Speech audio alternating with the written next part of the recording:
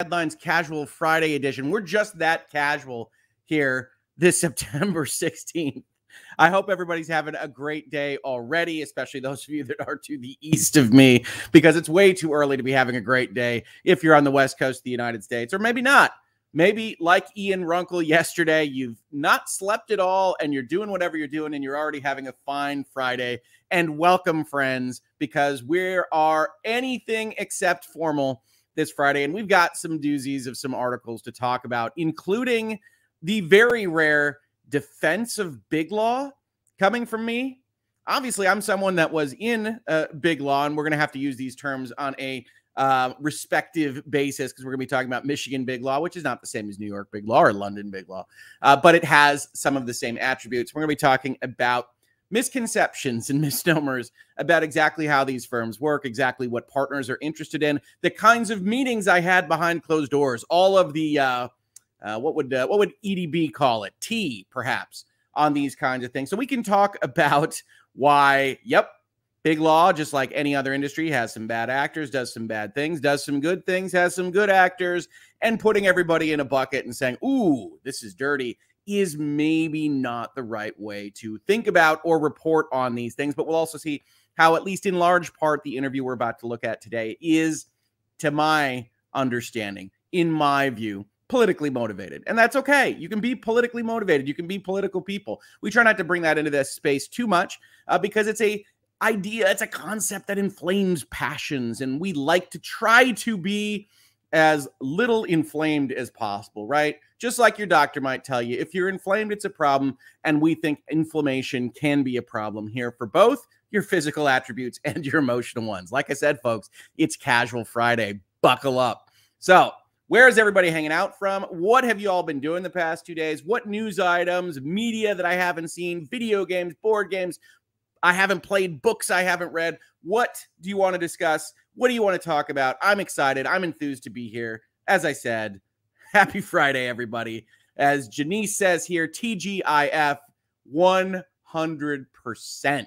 Could not be more excited about it being Friday. It's been a week for me, folks. I don't know if it's been a week for you, but if it has, welcome to this space. I think we're going to have a fun time. We're going to sit back, relax, enjoy each other's company, and talk about some interesting things about law. And maybe stealth edits for reports we might have talked about yesterday. I don't know. It might come up.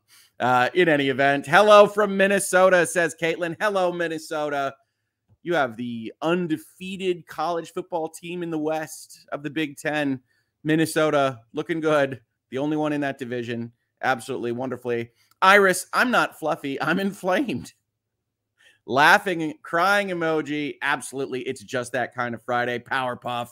2 coffee emojis, not one. Happy, happy Friday. 2 happies, not one. What could be better? 2 happies, 2 coffees. Get excited. Let's see here. Talk about the business judgment rule. Let's talk about fiduciary interests, the business judgment rule. Let's talk about all that good stuff. It'll be fantastic. Because part of the interview today, and I know folks have heard me talk about this in this space, is that lawyering used to not even have advertisements, and the clients would just walk in, and we served something even higher than the rest of us. And why do we even need billboards or to tell people we exist? All these big law firms have made plenty of money. Why does anyone need to know that Hogue Law has a practice at all? And we'll have some fun talking about those kinds of things. That's my old partner voice. It's maybe a little bit too, I don't know, a little bit too serious, a little bit too gravitas filled to what senior partners actually often sound like. But hey, what are we going to do? Andy Weldon says it's only fair. Hogue Law, EDB did a Hangouts and Headlines of her own last night. Did she? Did she? I've actually been talking with Emily about a few things behind the scenes, but hopefully I think she's traveling today. She's having some safe travels. Ashley's here from Connecticut, or it's just a safe word. She's just yelling out the word Connecticut. I think she's hanging out in Connecticut. No Mandate says, go blue, Hogue Law. That's right. We're playing the University of Connecticut, UConn, this weekend. I'm not too terribly concerned about that. Sorry, Ashley, but should be fun. I love Michigan football, obviously. Hello from the Kingdom of Malazan. Hello, LawTube subs. Wonderful. Sardinisms. Morning from Ohio, Hogue. Good morning, Ohio. Yesterday was a very long day, and I'm really clinging to the weekend tomorrow. Yep. I can't speak for everyone. This has been a week. And I'm looking forward to Friday. I'm looking forward to this. I'm very happy to be here. Very happy to be here with, 300 of you at 7:38 a.m. in the Eastern time zone. That's just a lot of fun for me. All of these are always fun for me. And as Secret McSquirrel says, putting things in perspective, it's been a bit of a week for me as well. We know, Secret McSquirrel, we are so glad to have you back. And we are very sorry for all the travails that you have gone through. We are constantly wishing for you for the best and praying and doing all the rest. So thank you so much for being here.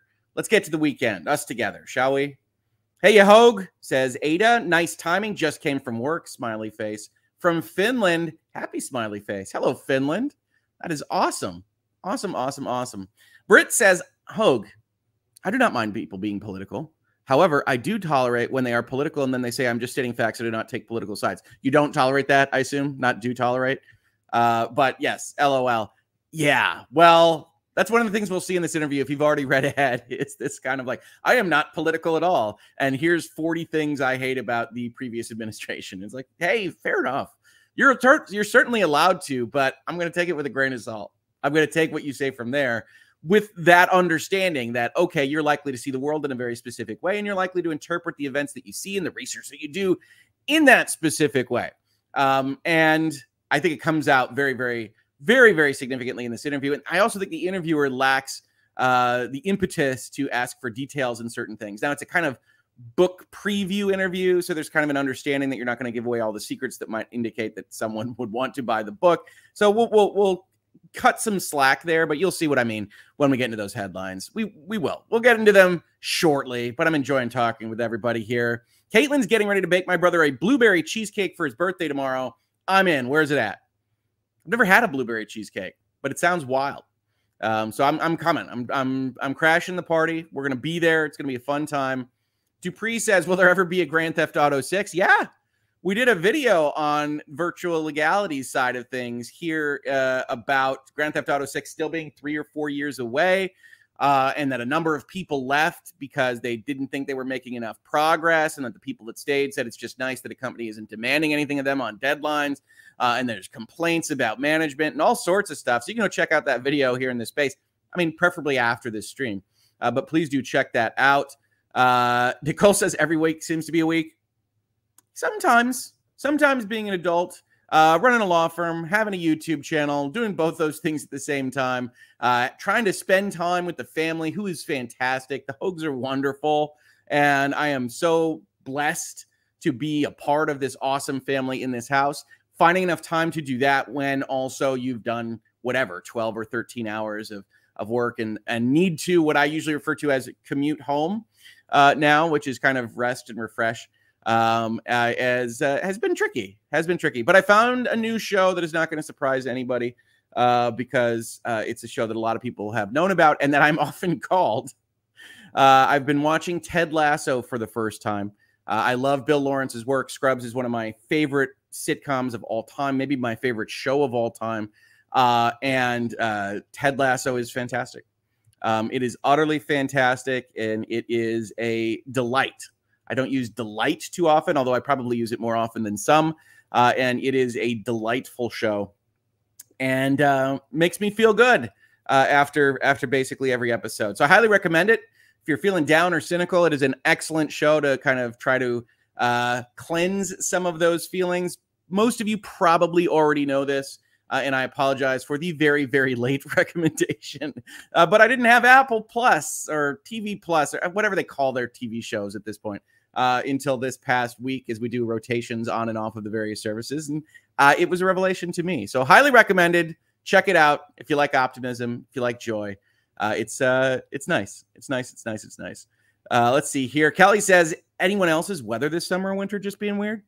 So far, so good here in Michigan, I think. But I know that there's been a lot of heat waves and a lot of various different things happening across the country. But Michigan's been pretty untouched. Daydreaming Pixie says, UK here. Finished work for 3 days. Yes. 3-day weekend. Eating an ice cream in bed. And I have no intention of moving for some time. You know, I think this is actually the ideal demographic for the Hogue Law YouTube channel, Casual Fridays, Hangouts and Headlines Edition. We'll work on fitting that onto a mug. Catching up with the YouTube, liking and subscribing. Thank you so much. Yeah, hit all those fun buttons. I always appreciate it. If you don't feel like hitting those buttons, don't hit those buttons. It's Casual Friday. I'm not going to make you hit any buttons. Happy Friday from Simi Valley, says Mary Resnick. Good evening from Japan, as always. Waiting for my Indian food to arrive. I like to think that every time you are otherwise hanging out, you are in Japan waiting for Indian food to arrive. I love it. I love it. Good morning. Good morning from Alabama. The #1 team in college football had a bit of a scare against Texas last weekend, but I think they'll be just fine. Kelly Marie buckles up. I did say buckle up, but again, no orders in Casual Friday land. If you don't want to buckle up, that's up to you. But we've got some stuff to talk about. Mrs. Hoglaw, co-counsel, pretty stoked about laying in bed eating an ice cream. I know she is unfortunately not doing that this morning, but sounds like it would be a good idea. Let's see here. Nicole says old partner voice is an excellent one. Yeah, it might return during doing these interviews. I find myself doing more voices in both Virtual Legality and Hangouts and Headlines. The only thing I prevent myself from doing is terrible, terrible accents, because they are terrible and terrible. The only thing I think I ever even attempt is kind of a weak Australian when I'm saying things like Melbourne. And that's just trying to get it closer to where our good friends in Australia will accept an American saying their city names like I do. Ashley Zaccardi says, I'd love to know why you think LawTube seems reluctant to cover Alex Jones. I feel y'all could do a lot of help to the public to understand that Alex isn't in kangaroo court. It's his own fault he's here. It's not really my purview. I can't speak to everybody else, right? Because court cases and trials and litigation is what they do. They are those kinds of lawyers. I'm a business lawyer, corporate lawyer, do mergers and acquisitions. I help form and fund companies. I do all that good stuff. I give the whole elevator pitch if you wanted, but we got to be careful. We don't want anybody to think they're clients right now in Hangouts and Headlines, although the Bar Association looking at this, which does regulate our practice, put a pin in that. It's an important note when we get to the interview, would perhaps not take too terribly seriously this particular video if they saw the beginning and otherwise we're following along. Let's see here. Brains, says Mary, which is a great time to once again confirm if you're enjoying Lawyers and Dragons, if you're saying, what the heck is Lawyers and Dragons? It is on again tomorrow, Saturday, 10 a.m. Eastern. We are just about done, I think. I'm not the GM, with Magic School, and we're about to get started saving some trees. We'll try to make that even more epic with some kind of trailer voice. We'll hire the guy that does the honest trailers to put together one of these for Lawyers and Dragons. That would be fun, wouldn't it? If you're interested in all of that, all of us are going to be getting together again tomorrow. There's already a placeholder up. You can, I don't know what you can do with you. You can wish list that. You can ask for it to send you a text message. I don't know. We'll tell folks that you're interested in that. Check it out, and we'll go from there. Ashley says, Uncivil Law, Kurt is covering Alex Jones. Well, there you go. I do not know what everybody is covering. That's certainly the case. Terry says, I can't wait for Lawyers and Dragons. Absolutely. Wonderful. Good afternoon from Bouzy. That had like a Russian accent. That can't be right. It's the Netherlands, but I gave it a try. Hello from Santa Claus, Indiana. It's delightful. See, Indiana has Santa Claus. Michigan has a town called Hell. That should tell you something about the states, but hey, I love it here. Hogue, do you know anything about Wizards of the Coast suing TSR? Also, good morning from the Netherlands. I have it on my back burner. It might not get looked at until next week. I might also try to drag Mark in on this since he used to work at Wizards of the Coast, which might mean he will definitely not do that. But we will see. But yes, that is something, that request for injunction is something I had intended to go over this week. But frankly, Sony and Microsoft, which is my bailiwick, which is my purview, have just gone nuts on each other with respect to this Activision acquisition. And I have another set of quotes that I probably will do as the video today. But on my list right now for folks that are interested is the Bouzy case request for dismissal from the guy that they accused of harassing them, that many folks, I guess, got reported to them as a dismissal. Just in terms of this space, you guys probably don't even need this, but there's a difference between the party asking for a dismissal and the court granting the dismissal.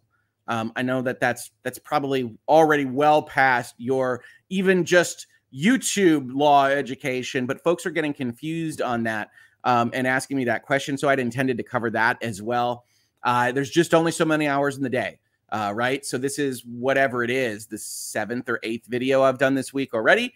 And we're going to just keep going, and we're going to hit the things that I think are the most pertinent in order, and then the stuff that isn't as time-based, like the Wizards of the Coast injunction request, they just get kind of pushed down the line until there isn't something I want to hit on that pending day. So that's an explanation of my process, probably a longer answer than you needed, but definitely on my list. Now I want Hogue to have a billboard right after a Mike Morse or Chumama. I want to every time. What is it? It's if you're in Michigan, it is. I think it's the Sam Bernstein law firm that sponsors like the Fox Sports Detroit like news desk. So if you're watching a Tigers game or a Red Wings game or a Pistons game, and they cut to like halftime or the pre-show or the post-show, it just has the law firm on the bottom of like the, I don't know what you call it. I guess it's just a desk that they give the news from, and it's always it's the Sam Bernstein call center and things like that. It's like, well, I mean, okay. I don't actually think that that's the right way to advertise for business services. I mean, one of the tricky things is like, I don't do personal injury law. I don't do litigation really of any kind. I have people that I send folks to that I trust and that are awesome for those kinds of things. And yeah, it's a thing. You won't see any billboards. But you do see me sponsoring things. I started out sponsoring MGO Blog, which was our big Michigan sports blog here, which is still fantastic. I sponsored the Easy Allies and got an ad read in the middle of their podcast. If you aren't familiar with them, that was one of the earliest things I did in terms of sponsorship. That led to Help Us Out Hogue, which was kind of them asking me questions, and I would respond by email, and they would read my answers during their podcast, and that led in a pretty clear line to virtual legality. And now here we are in Hangouts and Headlines. Life is constantly evolving and you have no idea what direction it's going to go, but I find that to be exhilarating, and I hope you do too. Casual Friday, everybody. 300 people and only 92 likes. 92 is a pretty good number. Maybe we could get that over 100. I don't know, but I appreciate the consternation there. That's an exclamation point, a question mark, and an exclamation point. You can feel the passion. Thanks, Snoopykins. I appreciate it.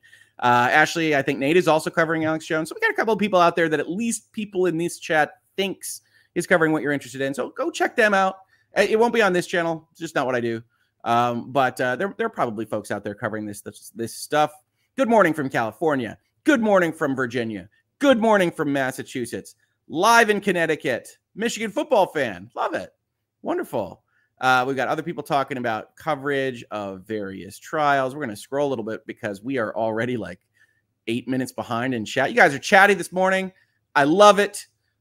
Yuri says, usually late reply crew because I benefit greatly from the closed captions, but hi y'all from Spain. Yeah, and I do know the closed captions roll in. Sometimes I get comments that say, hey, why isn't this closed caption like 1 minute after it goes up? That's an automated process. So it takes just a little bit for that to process, but they do come in. All those buttons are clicked. Everything is turned on. It just takes a little while. Christy Hogue secretly wants a soundboard for voices. No.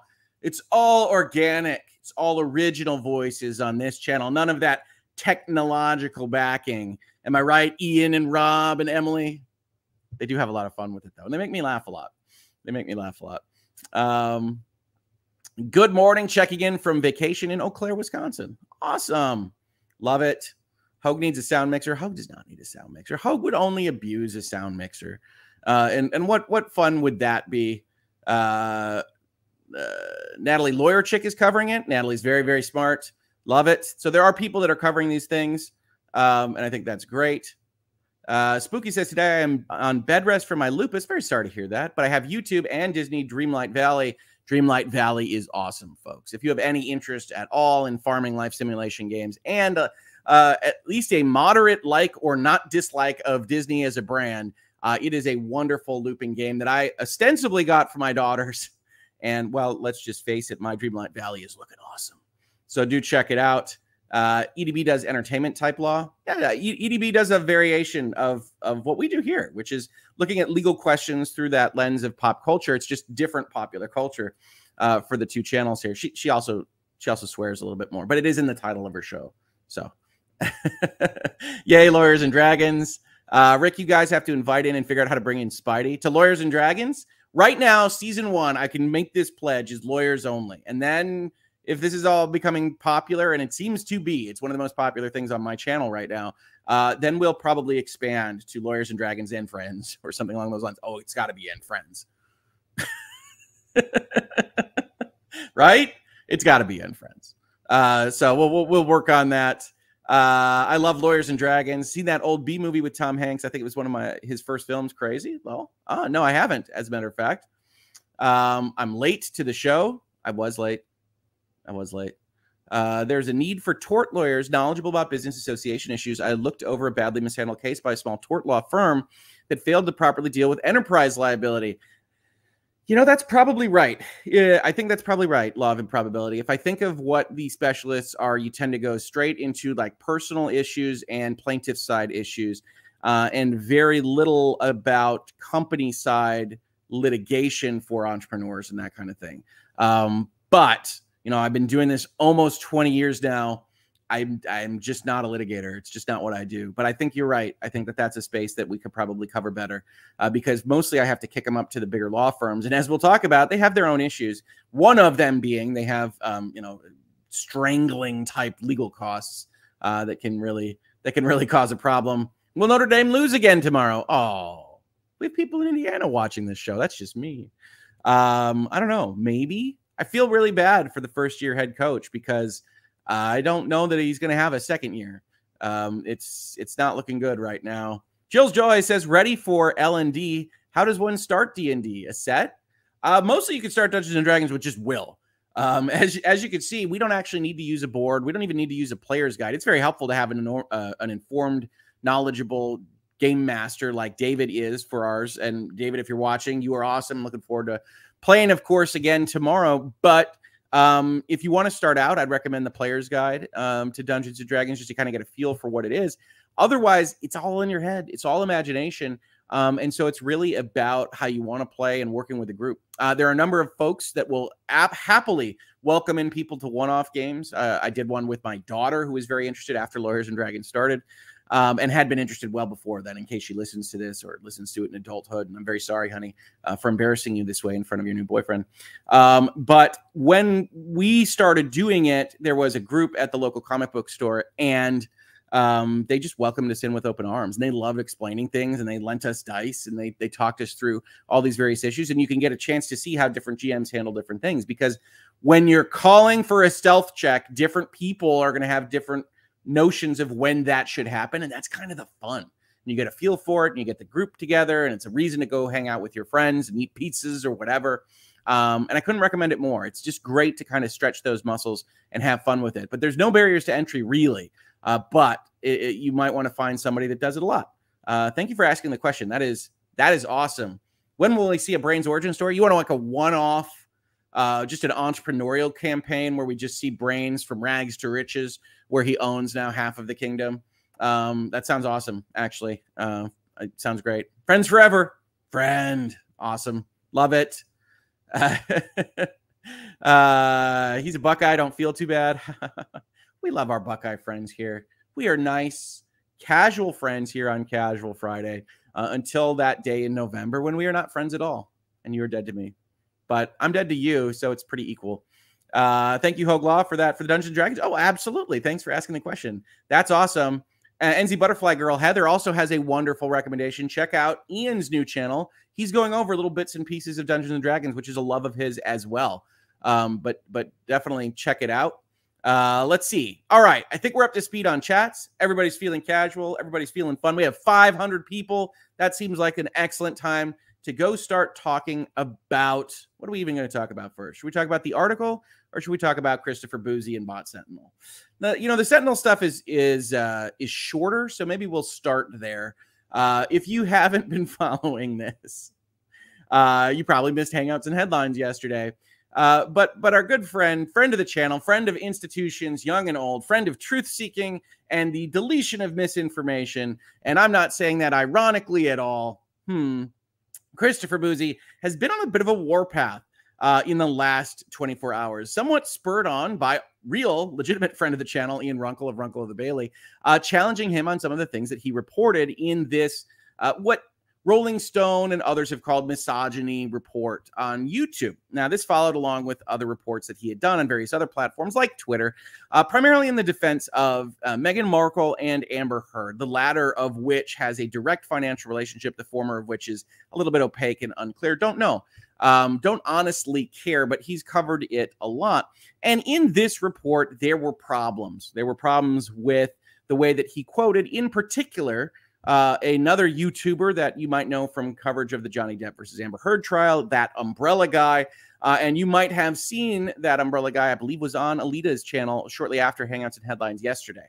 And so it's gotten around, and he's been very defensive about the things that he has wound up saying. This is the YouTube policies document. This is the pinned tweet he has on his Twitter content. And he's been getting comments from folks like Crazy Cat Queen 23 on Twitter, who is a follower of mine, says, Mr. Bouzy, why do you care so much? Why are you so concerned with YouTube specifically? And he answers to her 34 minutes ago, so minutes before this show started, why do I care so much about targeted harassment and misinformation? That answer is self-explanatory. And no, consumers shouldn't be allowed to watch whatever they want. Should you be allowed to watch CSAM, snuff films, and similar content because there is demand? And this is interesting, right? Because the main thesis point here is that YouTube isn't doing enough to thwart material like the stuff he identifies in respect of two specific YouTube channels, but most specifically that Umbrella Guy, where she says, hey, he calls Amber Heard, she's got those psycho eyes. She looks crazy. She looks crazy. And you can see, obviously, these are all different quotes, which is exactly what we discussed yesterday. Wait, no, it's not. That's not what we discussed yesterday at all. These are separate quotes too. That's weird. I just pulled up the report again. It says September 13th, 2022. It's the same one. How hate speech, misogyny, racism, homophobia, transphobia, xenophobia, targeted harassment, and widespread copyright infringement goes unchecked. Really doesn't answer any hows in this report, but that's fine. Your titling is up to you. But this is kind of weird, folks. This is odd. This doesn't look like how we looked at it yesterday. Well, you know what? The good news is I had actually downloaded the report when I covered it yesterday. That's weird. Well, let's see.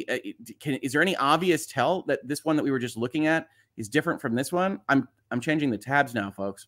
Huh? That's super strange. There's no indication at all that they're different. They both say September 13th, 2022 on them, and yet, that's weird. Okay.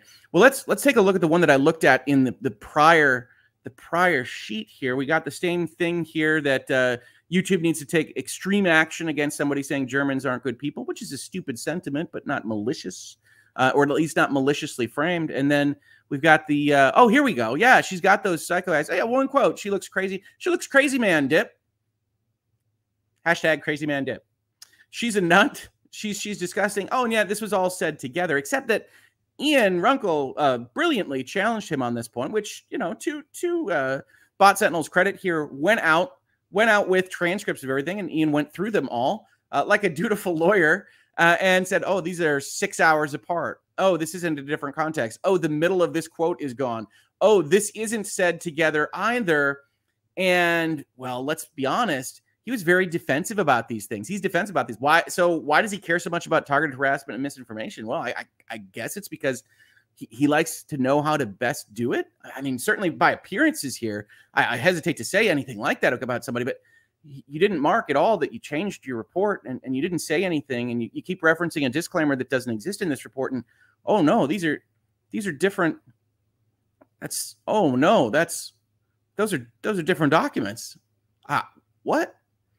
That's wild, folks. That is wild. Well, thankfully we have folks like Chris out there making sure that we don't have issues with misinformation or disinformation. Because can you imagine if there weren't sentinels about this kind of thing, arguing with lawyers online, impugning lawyers, right? This is a person that, of course, is interested in fighting toxicity, right? He says YouTube is a cesspool of hate speech, misogyny, racism, homophobia, transphobia, xenophobia, and targeted harassment. Does he have that on a macro? You figure that's the same order that he put it in the title. And they're monetizing that content. We need meaningful legislation to address this problem. Oh, okay. All right. So we got central planning coming in now. Now, the fundamental issue you have there is that we operate in the United States, and we've got a First Amendment, and there's issues with all this stuff that doesn't rise to the level of, you know, this stuff, but it's just kind of concepts and ideas. But, okay. So now we need to have legislation on this issue, and he's very stoked about various presidential executives being a little bit misinformed about how CDA 230 works. And this isn't a party thing, folks. Trump was too. Remember, if there's anything politicians can agree on, is that we get too much information and they would prefer us to have less. Sorry, that's as political as I'm going to get in this episode, but it's the truth. R&D, Red and Blue, they all agreed the platforms are too strong. User-generated content, too strong. We need to do something. And then you have them attacking random people. So here's good logic. Here's Joe. Joe, you are a lawyer asking people to pay to join your community for exclusive content. How dare ye? And you have a YouTube channel advertising your Venmo. Again, how dare he? You are one level above a 40-year-old internet troll living with his parents. You are not in any position to call anyone out. Oh, snap. Thank God we have people preventing toxicity like this dude. Am I right? Comparing political conversations, even if you don't like the politics, to CSAM and calling out other people. It's like, you just live in the other person's basement. It's like being on a freaking 4chan forum with this dude. But okay. All right. You're allowed your thoughts. You're allowed your concepts. You are allowed your First Amendment protections, friend. And I'm glad that you are allowed those things because we are all allowed those things. But that doesn't prevent me from saying you're an idiot and you are actually actively disseminating this misinformation, and bully for you for getting the coverage that you do. There are willing sympathizers that will listen to whatever you tell them if the headline is right, and you have found your place. And honestly, I'm impressed. But I will continue in this space to fight against this BS with every fiber of my being. And you calling out random people like Joe or like Ian, for God's sakes, and trying to suggest that they are somehow wrong before sneakily, clandestinely changing your damn report. I don't know what to do with you, man. I don't know what to do with you. So good luck to you, Bot Sentinel. The next report you have, you've already figured out your way to get clicks. I'll probably cover it because chances are it's not going to be rigorously prepared. It's going to be 30 pages of filler, and it's going to accuse people of doing things that you don't actually even prove within the report itself. So I look forward to it, Christopher. I hope you do too. Or as I said, we're going to need a Sentinel to prevent some kind of stealth edits, aren't we? Another Sentinel for the Sentinel. You had it right, ancient Roman Republic. We need watchers for the watchers. Okay, so like I said, Casual Friday. Did any of you guys know this was happening? My God, right? I mean, this guy. Hey, look, more power to you for figuring out a way to grift, but it's a real grift. All of this stuff is misinformation. And it's so funny because one of the things I would say is he was tasked with going into YouTube and finding people saying bad things, and he failed. I don't even know how you do that. This is like easy mode. You go in, you find people doing bad stuff, and you wound up with 30 pages of one set of copyright infringing network channels, of which there are probably millions. And you come up with quotes like, Germans are bad people, which again is dumb. You fight against that with good ideas against dumb, bad ideas. Yeah, all right, okay. Okay, friend. It's not a malicious insult. It's not a racial slur. And you use that as your primary example, and you go down the list and you say things that are ridiculous. This person doesn't believe in DEI. Did I get that right? Diversity, equity, inclusion. Yeah, DEI. Then that's fine. You don't have to agree with him. That you could say that's a silly position to take. DEI is great. You could take the opposite position. That's what this is all about, folks. That's what living is about. Is trying to figure out those things for ourselves and having those conversations. And you don't have to agree with them. I think somebody came into my chat and I said, swear jar warning. That guy's a real asshole, but it doesn't mean he should be banned from YouTube. And absolutely, that's where we come out. That is absolutely where we come out. And speaking of somebody that some folks think is a real asshole that shouldn't be banned from YouTube, let's welcome Curtin Uncivil Law to the channel. Absolutely, man. I'm sorry, the segue was just laying there, Kurt. No, that's fine. That's fine. That's the nicest thing I've been called today. Oh, how are you doing this morning? I got to get your mic up. Or, let me get you up. I'll get your mic up here. I am doing great. I'm in great spirits. Life is good. Everything is good. Mr. Uppertoso says, why am I silencing Bouzy's voice to power? Yes, he is his voice to the power that is Joe at Good Logic and his 80,000 such subscribers through the minimal access he has to Rolling Stone. Yes. However, will I survive? It's Casual Friday, Kurt. I'm already in a mood. No, that's fine.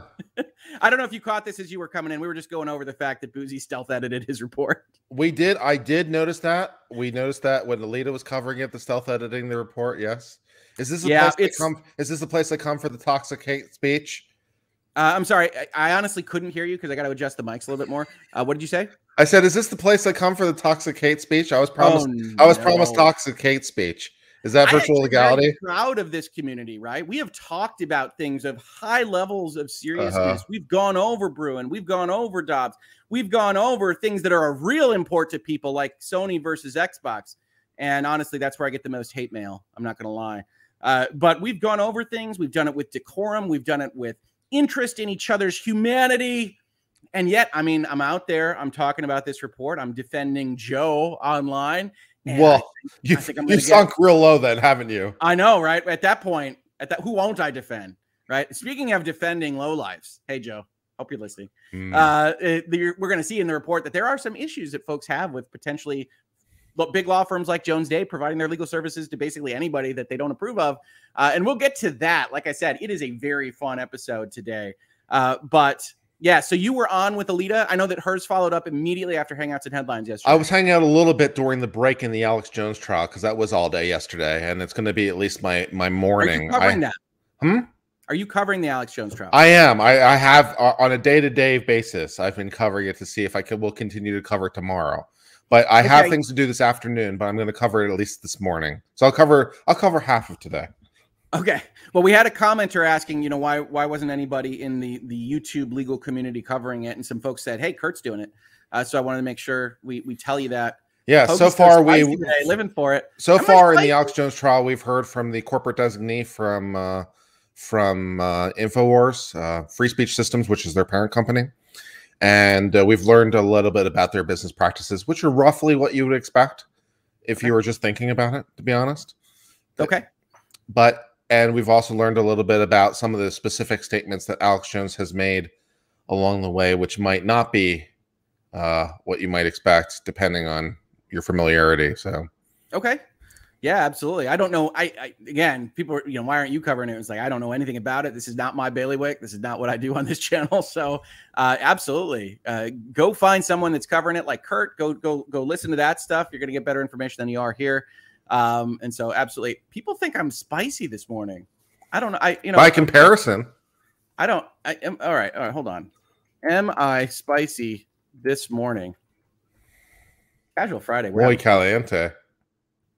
Yeah, there you go. Let's get some chili pepper emojis up in here. Yeah, I don't consider myself being spicy, but yeah, if you are going to be an absolute idiot, I'm gonna back absolute idiocy because we're human beings and everybody's an idiot sometimes.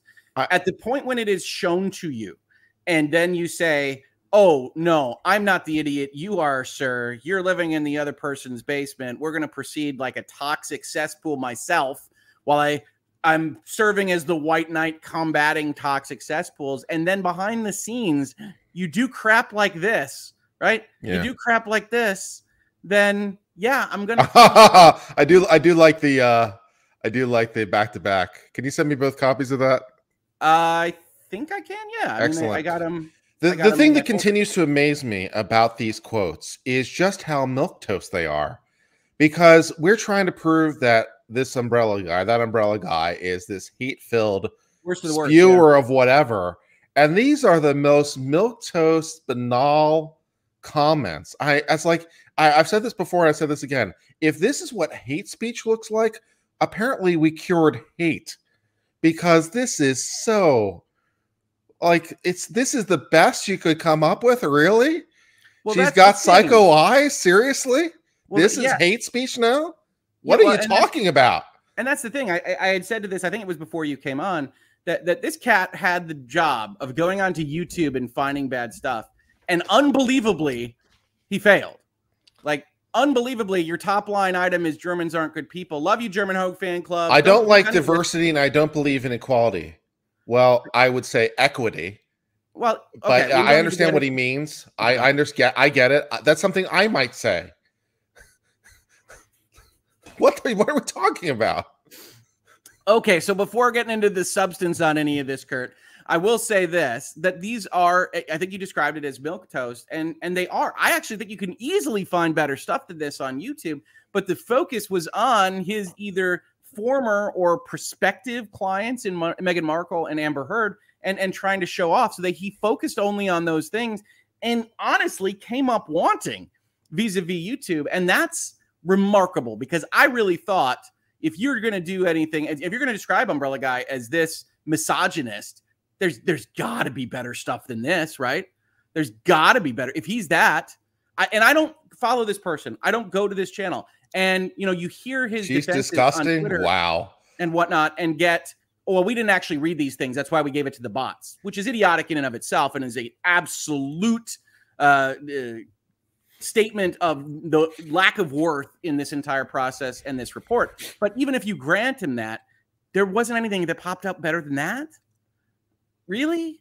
And so, look, I am totally amenable. I am the audience for you, Christopher Bouzy, to say, here are the awful things on YouTube, and they need to look at their terms of service. They need to look at the way they're implied. And you want to push for legislation because, as you see, if you follow him, he's very pro-government intervention on everything, which is fine. That's a perfectly fine political stance to take, but it gives you tilt for what this person is about. And you go. I do like the fact that Christopher Bouzy gives me an opportunity to prove that we're not just merely attacking women, unless he identifies as a woman, because I don't know. Because I'm just going to attack the shit out of him and point out that he's an idiot moron who is a censorious asshole.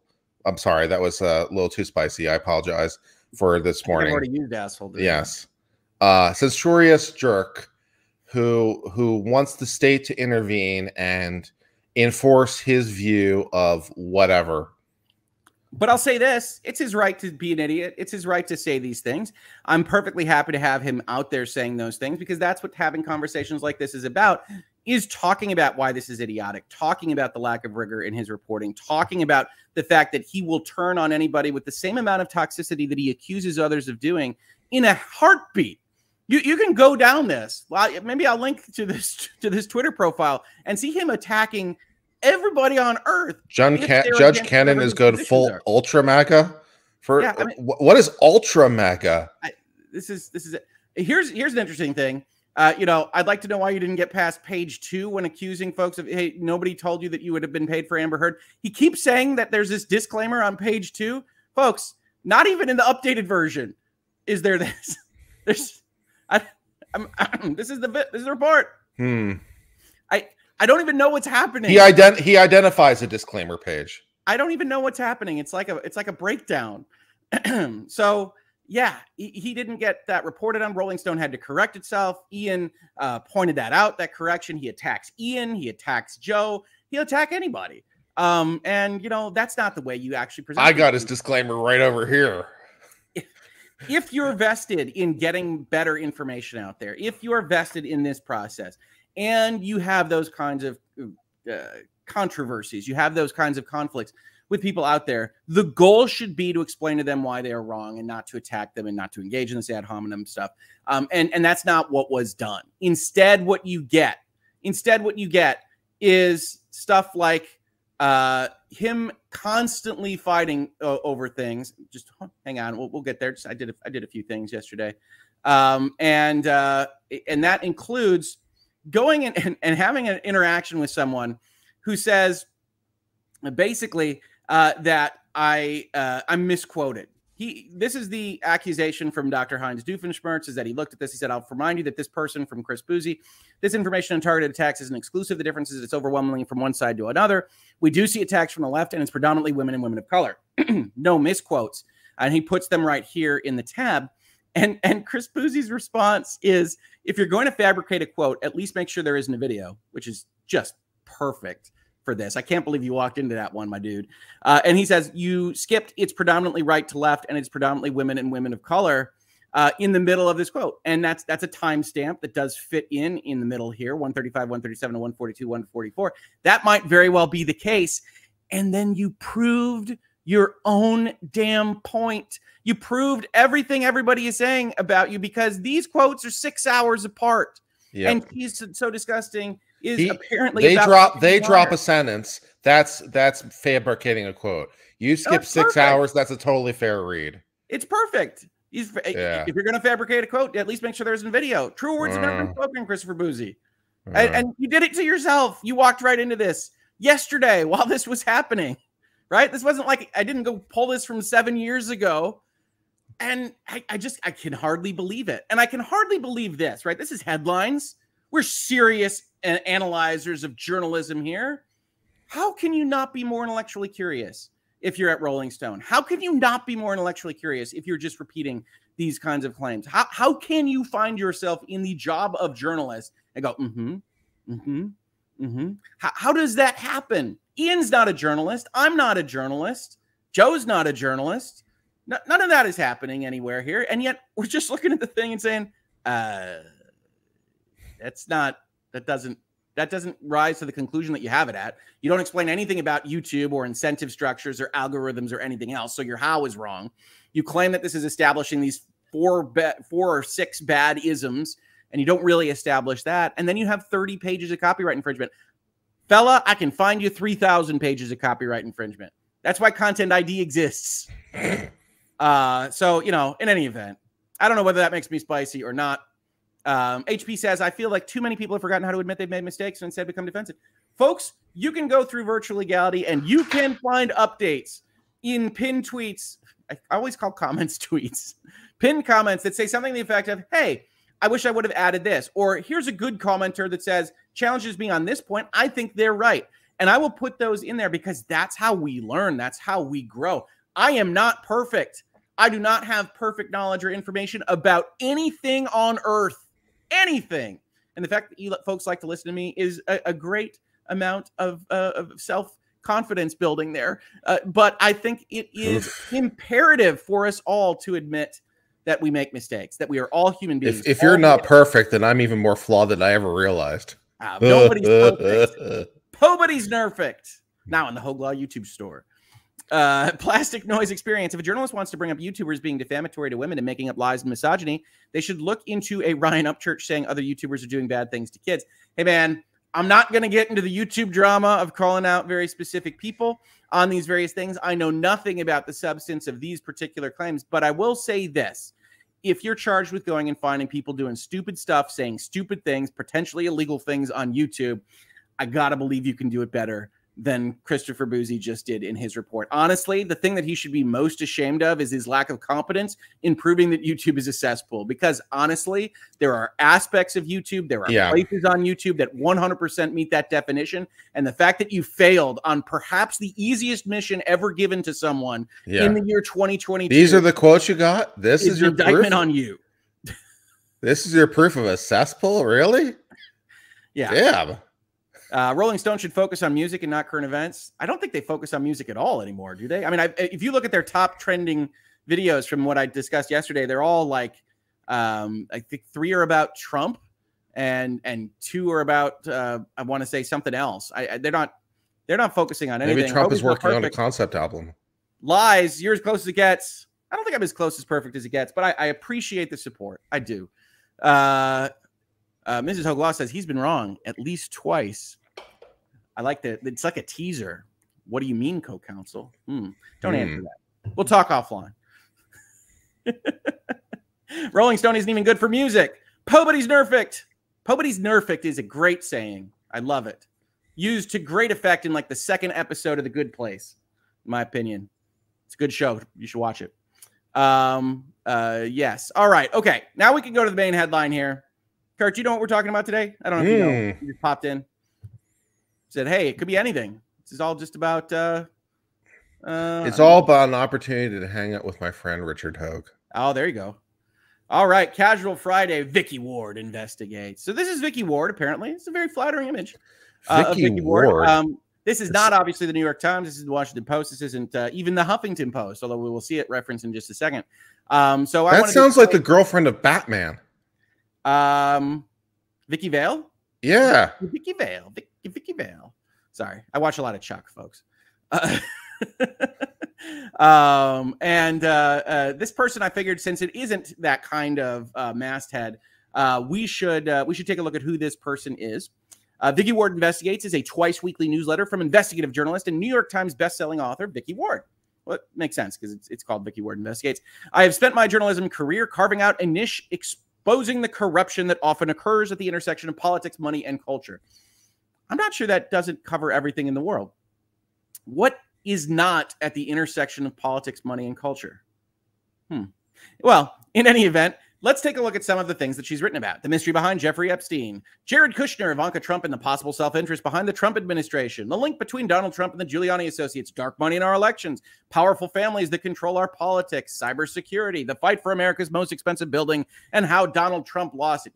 We're seeing a theme, right? The real story of the personal feuds between the collapse of Lehman Brothers, the inside story of Fairfield Greenwich, the feeder fund for Bernie Madoff, things about the Guggenheim and Getty Museum corruption, Valerie Plummy, the definitive piece on the toxic battle at Hewlett-Packard between Carly Fiorina and Walter Hewitt. Sounds interesting, actually. That one went really poorly, really fast, and much, much more. Now, that obviously has a certain political bent, but one that we could attribute to the fact that the most recent administration before this one was, in fact, headed by Donald Trump. But she seems to like that topic, and that's what we'll see discussed today. Now, she does say the right words here. I try to fly above partisan politics and avoid expressing any personal opinions about what I write. That's what we try to do here. My aim is to show and not tell through in-depth reporting and to let the reader decide for themselves the thorny questions I tackle. That's basically the thesis statement that we have here as well. So it's really a matter of execution. Given that my documentary series, Chasing Ghislaine, based on my Audible podcast of the same name, is now streaming on Discovery Plus, these are things I can't say for virtual legality, but Discovery Plus, hey, Zaslav, if you're interested, call me. You can expect to hear news about everything from the fallout from the trial of alleged Epstein associate Ghislaine Maxwell. Is it alleged? I mean, maybe we're being a little overly useful with alleged, don't know. And the collateral damage around it, as well as catch up with what is really going on Wall Street, high society in Washington, D.C. I wrote the 2019 book, Kushner, Inc. Again, we see a theme. Before that, I was senior reporter at CNN, and I was the editor-at-large of HuffPost. So again, we've got a kind of feel for this kind of writer, what they've got. You could tilt that as much as you want. Maybe that's a pro for you, maybe that's a con for you, but we now understand a little bit better what this person is about as we go in to the interview. Now, this is an interview of an author. So like I said at the top of this video, we're going to use one of our rules, which is that this author is selling a book. And so we can't blame the journalist 100% for not asking the obvious follow-up questions to actually get to some of the details here. But we can blame them a little bit because it does make it less useful, less interesting, and less illuminating, which, at least based on that bio, is exactly the opposite of what she wants to occur here. So let's take a look at this. As I'm in the midst now of making 3 different podcasts for Audible that have to do with the complexities of the rule of law, the courts, and controversial high-profile lawyers, I was intrigued when David Einrich, whose work I have long admired, sent me a copy of his new book, Servants of the Damned, Giant Law Firms, Donald Trump, and the Corruption of Justice. Okay, so that matches up with what we have seen kind of this person reporting. You can see this is the graphical image of a $100 bill. Making justice more blind? Justice is already blind. We have to dissect the visual statement here. Justice is already wearing a blindfold on this statue. What is the function of the $100 bill, Kurt? The imagery is confusing to me. Shouldn't the $100 bill be like lifting the blindfold? Shouldn't it be like in the corner, like making justice not blind? This seems very confused. I know we're going too deeply into this kind of stuff, but it's Casual Friday, and I'm just looking at it going, wait, that doesn't make any sense. Corruption of justice. Also, the dollar bills, the $100 bill is not influencing her judgment because the scales remain even. So the metaphor doesn't even work. So the influence of money apparently has not influenced her judgment. Look at Charles Forrest here coming out with exactly shouldn't the $100 bill, the scales are typically all the money in the world, even though it's covering her justice remains even and fair. Well, how do you get some money? Great, that's just great. I mean, it's like wearing a blanket over your head. I understand the concepts on a kind of superficial level, right? We've got a statue of justice and we've got a bill, but in terms of what your thesis statement is for your book, this is just kind of a mishmash melange of concepts that are linked to what you're talking about, but that don't actually express what you need to say. We need to hold graphical design artists accountable for this kind of stuff. So no, it's fine. Justice is viable. Again, I think that the proper image is like then the $100 bill lifting the blindfold or potentially moving the scales. So yeah, in any event. Or replacing her sword, or Justice is supposed to be blind, Moondragon. There is a blindfold on under this $100 bill. Like, that's how the statue looks. The statue doesn't. I've got one on my counter here in the background. Imagine Justice is on like The Voice, right? Except it never turns its chair. Like, that's the nature of Justice. Okay. It is only supposed to be listening to the evidence and not to all this extraneous crap that we otherwise put on politics or social mores or Twitter, for God's sakes, Twitter. Right. And so if it's already blind, if it's already turned around, what are we doing? In any event, it doesn't matter. This was, I accidentally clicked on something. Oh, I want to buy the book. No, I don't. I'm sorry about this. I don't. It's only $26 though. So not 100. He doesn't need 100 to write this stuff. He only needs 26. I bought the books of Chad Daybell and been reading them on my channel, much to the chagrin of my own audience. That's been fun. Okay. He's the #1 best-selling author of Dark Towers, which I imagine he's probably of a similar vein, but I'd also like to believe it's like some kind of pseudo sequel to the Dark Tower saga from Stephen King. And he's just really deeply into weird science fiction, Western fantasy, and also happens to write about Donald Trump. But I digress. What would Dark Towers even be? It's probably something about money. In the book, Heinrich, the New York Times business investigations editor. So this is a dude with some clout, right? We talk about speaking truth to power and we laugh and all that stuff. But this guy is at the highest echelons here in terms of being able to get his voice out there. Looks at Jones Day, one of the world's largest law firms. Yeah. Yeah. I mean, for certain lists that include, it's right up there at the top. And the ways in which he argues the firm has become corrupted, a shield for corporate interests, and also Donald Trump. Sure. Yet other than Heinrich, no one has held Jones Day to account. Like, hold on. I've heard about Jones Day and Donald Trump like seemingly every day for a long, long time. Why is it that lawyers and law firms often escape unscathed from situations in which the rest of us might be held to account? It's a pressing, important question that we will not answer here. But we do have an account for what? Kurt, you're going to hate this interview so much. Account for what? What did they do? There's so many of these sentences that are like that. It's like, oh, and they do these very bad things. And then there's not the follow. We'll get there. We'll get there. We'll get there. Servants of the damned, giant law firms, Donald Trump and the corruption of justice. Seems like it's going to be a pretty juicy book and long overdue. This is two journalists talking to each other. So it's just journalists on lawyer violence today. That's the theme of the episode, Casual Friday.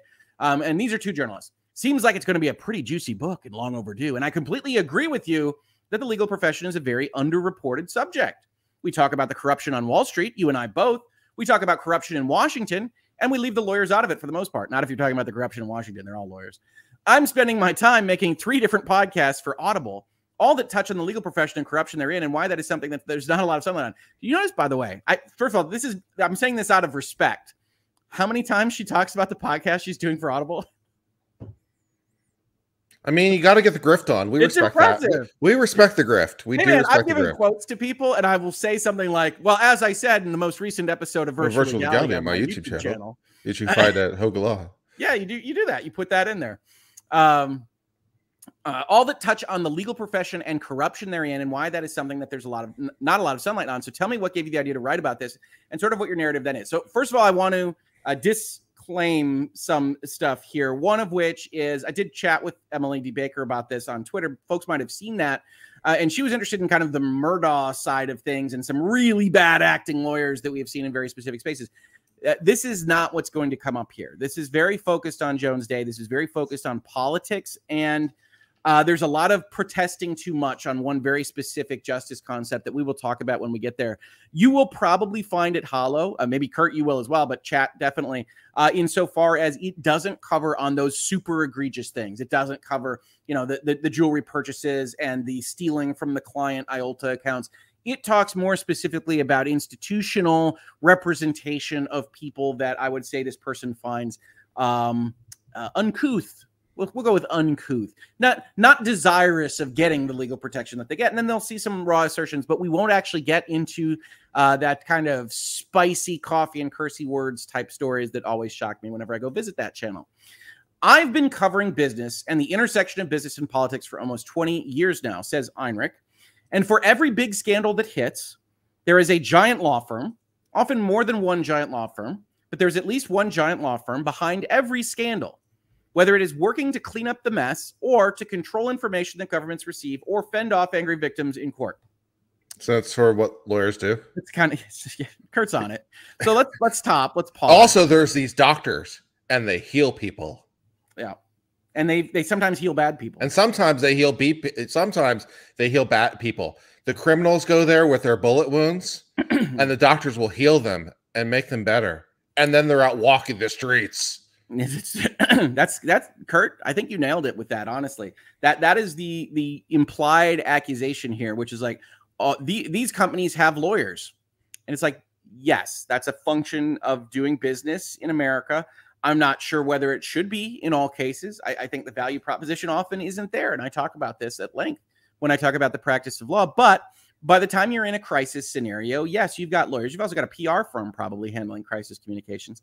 And this is an important service that lawyers provide, because at least in America, we believe that everyone's entitled to a defense of whatever they're accused of, and to have that conversation and to pay for those law firms. And that doesn't mean that a law firm has to take that job. And you can criticize Jones Day if you'd like and say, hey, you shouldn't be taking these clients in this representation. And honestly, that has worked with respect to certain law firms, and we can talk about that as well. And it's a way that I'm at least mildly uncomfortable with, because again, if you believe in an adversarial system, if you believe in the legal process and the justice system in general, then as a lawyer, you are ethically bound. You've actually given oaths that you are going to serve to help that system function. And if you go away from that in certain important respects, I think that's potentially a problem. But profit is a motivator, and I'm not going to disclaim that. I also want to give the kind of background for myself here, because we're going to be talking about this, and I'll give my own tilt. So I worked at Big Law in Michigan for my entire career before starting Hogue Law in 2016. Now, Big Law in Michigan does not mean Big Law globally, but it does mean a lot of money, and it does get you the same kind of concepts for how clients are decided upon, how clients are fired. Richard. I'm sorry? We want you to take the chat down. It's blocking the screen. They keep asking in the chat. Oh no! What are you missing? I don't. The Moon Dragon money makes. Yeah. I like. Hey, well, all right. I'm just saying. Now you're getting lol for a full 60 seconds, chat. That's it. I mean, that's just how we roll here. Carry on. Just trying to be helpful. You are being helpful, Kurt. Lol. So in any event, all I wanted to say on this, in terms of background, is that I did work for law firms that had multiple hundreds of lawyers. I worked at the biggest law firm in Michigan. It was known for its sharp elbows, which, if you're not sure about that phrase, means that it's fairly mean and caustic to people. Whether or not that is earned or not, we're going to put that aside and leave that in the back office. But it is known for that in various corners of Michigan. And you can definitely see internal politics, office politics, how these things function, and how clients are decided upon. And there are absolutely external pressures that are put on firms like this in terms of how they want to be perceived, and what clients are okay with the firm representing a different client in a completely different industry that they don't otherwise want to be affiliated with, or that they want to be affiliated with. All of these things come into these questions. And yes, at a fundamental level, that's how does this firm make money? How does it keep its lights on? How does it buy primarily the senior partners' private islands, and Walt Disney World suites and whatever. But to make that money, they are making those kinds of decisions. But as Kurt properly said, that company is going to have a law firm. So the way this tends to work in real life is that company is going to have a law firm, and whether you're doing an RFP or otherwise submitting quotes and things like that, or whether they just already have a working relationship with you, you want to be that law firm rather than have another party be that law firm, because they're going to be paying those bills. They're going to be spending that money. They're going to get that legal representation. And that's what you do in large law firms. They will compile essentially portfolios of the attorneys that they would put on your case, or that they would put on your matter, that has their backgrounds, their CVs, what they do well. And they will put their little faces down, and you get a team, and you will have the CEO, if it's important enough, go to a closed door meeting and present the team that they would put on these, what they think the quotes are, why they think they're the best fit for you. And that happens across law firms all across the Midwest. And when I say Michigan law firm, it doesn't mean that we weren't competing with Chicago law firms. It doesn't mean we weren't competing with Silicon Valley, Los Angeles, and New York law firms. It's just a matter of jurisdiction and geography. And at the end of the day, we won a lot of bids. We lost a lot of bids. And I was part of those portfolios. And that's how this process works. They're going to be defended by somebody. And as Kurt rightly said, this is the doctor role. And if we're really being nice to lawyers, and I know lawyers are lawyers, it's supposed to be a profession, which means that you do have those ethical bounds. You do have concerns about how you're getting money and why and what you're willing to do and what you're not. And perhaps certain of these lawyers and certainly these law firms cross lines. And I'm amenable to the fact, having seen it on the inside, that there are lines to cross that hopefully you're not. And if you were, and if your firm is, then hopefully you leave and that kind of thing. But there are clear areas in which you can do bad things. And that's why it is so imperative for lawyers to have those ethical boundaries. So I'm amenable to this argument, but not as presented in this interview, as we will see. I think that you and I are interested in similar topics, but it is true that as journalists, one of the first things you do is to make the lawyers your best friends. And I guess before we get there, I didn't cover this last sentence. The last sentence in the author's answer is, as a journalist, I've had a front row seat to a lot of tactics that big, powerful law firms use in trying to manage the way that the media perceives these scandals. And I've always been fascinated by how that happens. If you've been in virtual legality for any length of time at all, you know one of the things we talk about a lot is messaging, corporate messaging, crisis messaging, PR messaging. And that is because that is one of the things that I did and do in my life as a lawyer, is help folks deal with very bad things and how to talk about them and how to control tone and how to deal with those.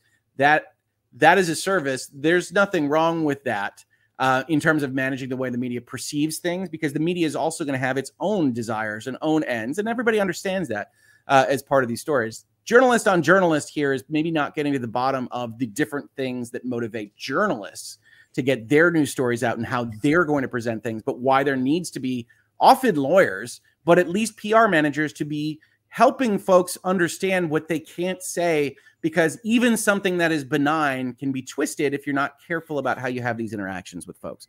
That's not disclaiming any of these people. That's not Ward or Einrich or anyone else, but you do have to be careful when you are in a crisis situation and you are talking to folks that are going to tell the public about what this crisis situation means. It's why no comment is one of the safest things to do. Even if you think it looks moderately bad, it doesn't look as bad as something that you say that would be misreported. I think you and I are interested in similar topics, but lawyers, one of the first things you do as a journalist is you make the lawyers your best friends. And Einrich says this. And you were just alluding earlier to the question of why this issue in general hasn't been talked about very much in the mainstream media. Certainly the law firms don't get covered very aggressively. And I think that's because of this phenomenon, which is that journalists, deliberately or not, by default, kind of shy away from doing things that are going to upset sources. And I mean, I've witnessed this myself, and I see it myself sometimes, and I think it's troubling when you have a great source, and lawyers at big firms are often some of the best sources. The last thing in the world you want to do is write an article that is going to upset them. And presumably he means sources for things that are active and that they can publicly speak on and not violations of attorney-client privilege. Certainly no lawyers would be doing that. But yes, there is a certain notion. I give quotes to basically every outlet in the gaming industry, and there is a certain amount of professional decorum there that might give a journalist pause in reporting negatively about me, but I don't think too much of a pause. I think if I did certain things here on YouTube or elsewise, I'd get reported on pretty damn quick, honestly. But I think that this is at least something to pay attention to. Yeah, journalists are going to be nicer to the people they know personally or that they interact with personally. And so we tend to view these law firms as kind of accessories to the fact, and they operate in the shadows. Okay, hold on. Accessories to the fact is a legal claim, and it puts specifically lawyers performing professional services in the defense of their clients in a negative connotation and light. Right? Yeah. Accessories to the fact is you helped them murder someone. You helped them spill that oil. You did whatever it is that the corporation is accused of doing. And no, law firms are not accessories to the fact. In general, there are criminal lawyers, right? Yeah, all the criminal lawyers are accessories after the fact. I mean, they are all trying to assist and give aid to known criminals. So hey, there you go, they're right? Not known, first of all, at the time. Sometimes. Second of all, yeah, you can't treat lawyers and the practice of law this way. And I know this is one of the tricky things in law school, right? Which is this notion, and he's going to disclaim it. He's going to say, "Oh, I'm not saying this at all." Which is that everybody's entitled to a defense, that the shooters in the Boston Massacre are entitled to a defense. Check out Trials of the Century. That the various people that we find abhorrent, Harvey Weinstein is entitled to a defense. I'm going to get these names wrong because this is not my Epstein is entitled to a defense. Maxwell is entitled to a defense. I think we just saw a judge going off on the Parkland shooter. Still, that person is entitled to a defense, right? And that's a tough thing for people to get behind. But the understanding is that the adversarial process is necessary to arrive at something remotely approaching truth. And if you believe in that, then having one side just control that adversarial process is going to be deleterious to the pursuit of that truth. And so we all agree on that to go to law school. We all get talked to about the various processes and the way these things work. Journalists don't. And we're going to see some of those kinds of misunderstandings. Even though this person understands that that is conceptually the case, he's going to fight against it a little bit. Kurt, do you have anything to add on that before I proceed? No, I just am curious how we're going to square the idea that everyone's entitled to a lawyer, but also the law firms are really, really bad for being law firms. I think mostly we're going to get by my book, but we'll get there. Okay. And I think that is exactly why so many partners at big law firms are so helpful to journalists. Okay. Let me tell you. All right. I'm just going to lay my cards down on the table. Big partners at big law firms are driven by ego. Okay. So you asking them a question about their area of expertise and saying you are important enough to be able to give me this information is all you need. It doesn't go to the next level. It does not go to, wow, this could be useful for me in the future. And as a matter of fact, I can tell you that I've been on plenty of email chains where partners have talked to journalists. It hasn't gone very well. And what happens is that the PR department of the law firm, and yes, law firms, if they're big enough, have PR departments themselves, send a firm-wide email saying, we told you you're not allowed to talk to journalists on your own. Everything goes through the PR department.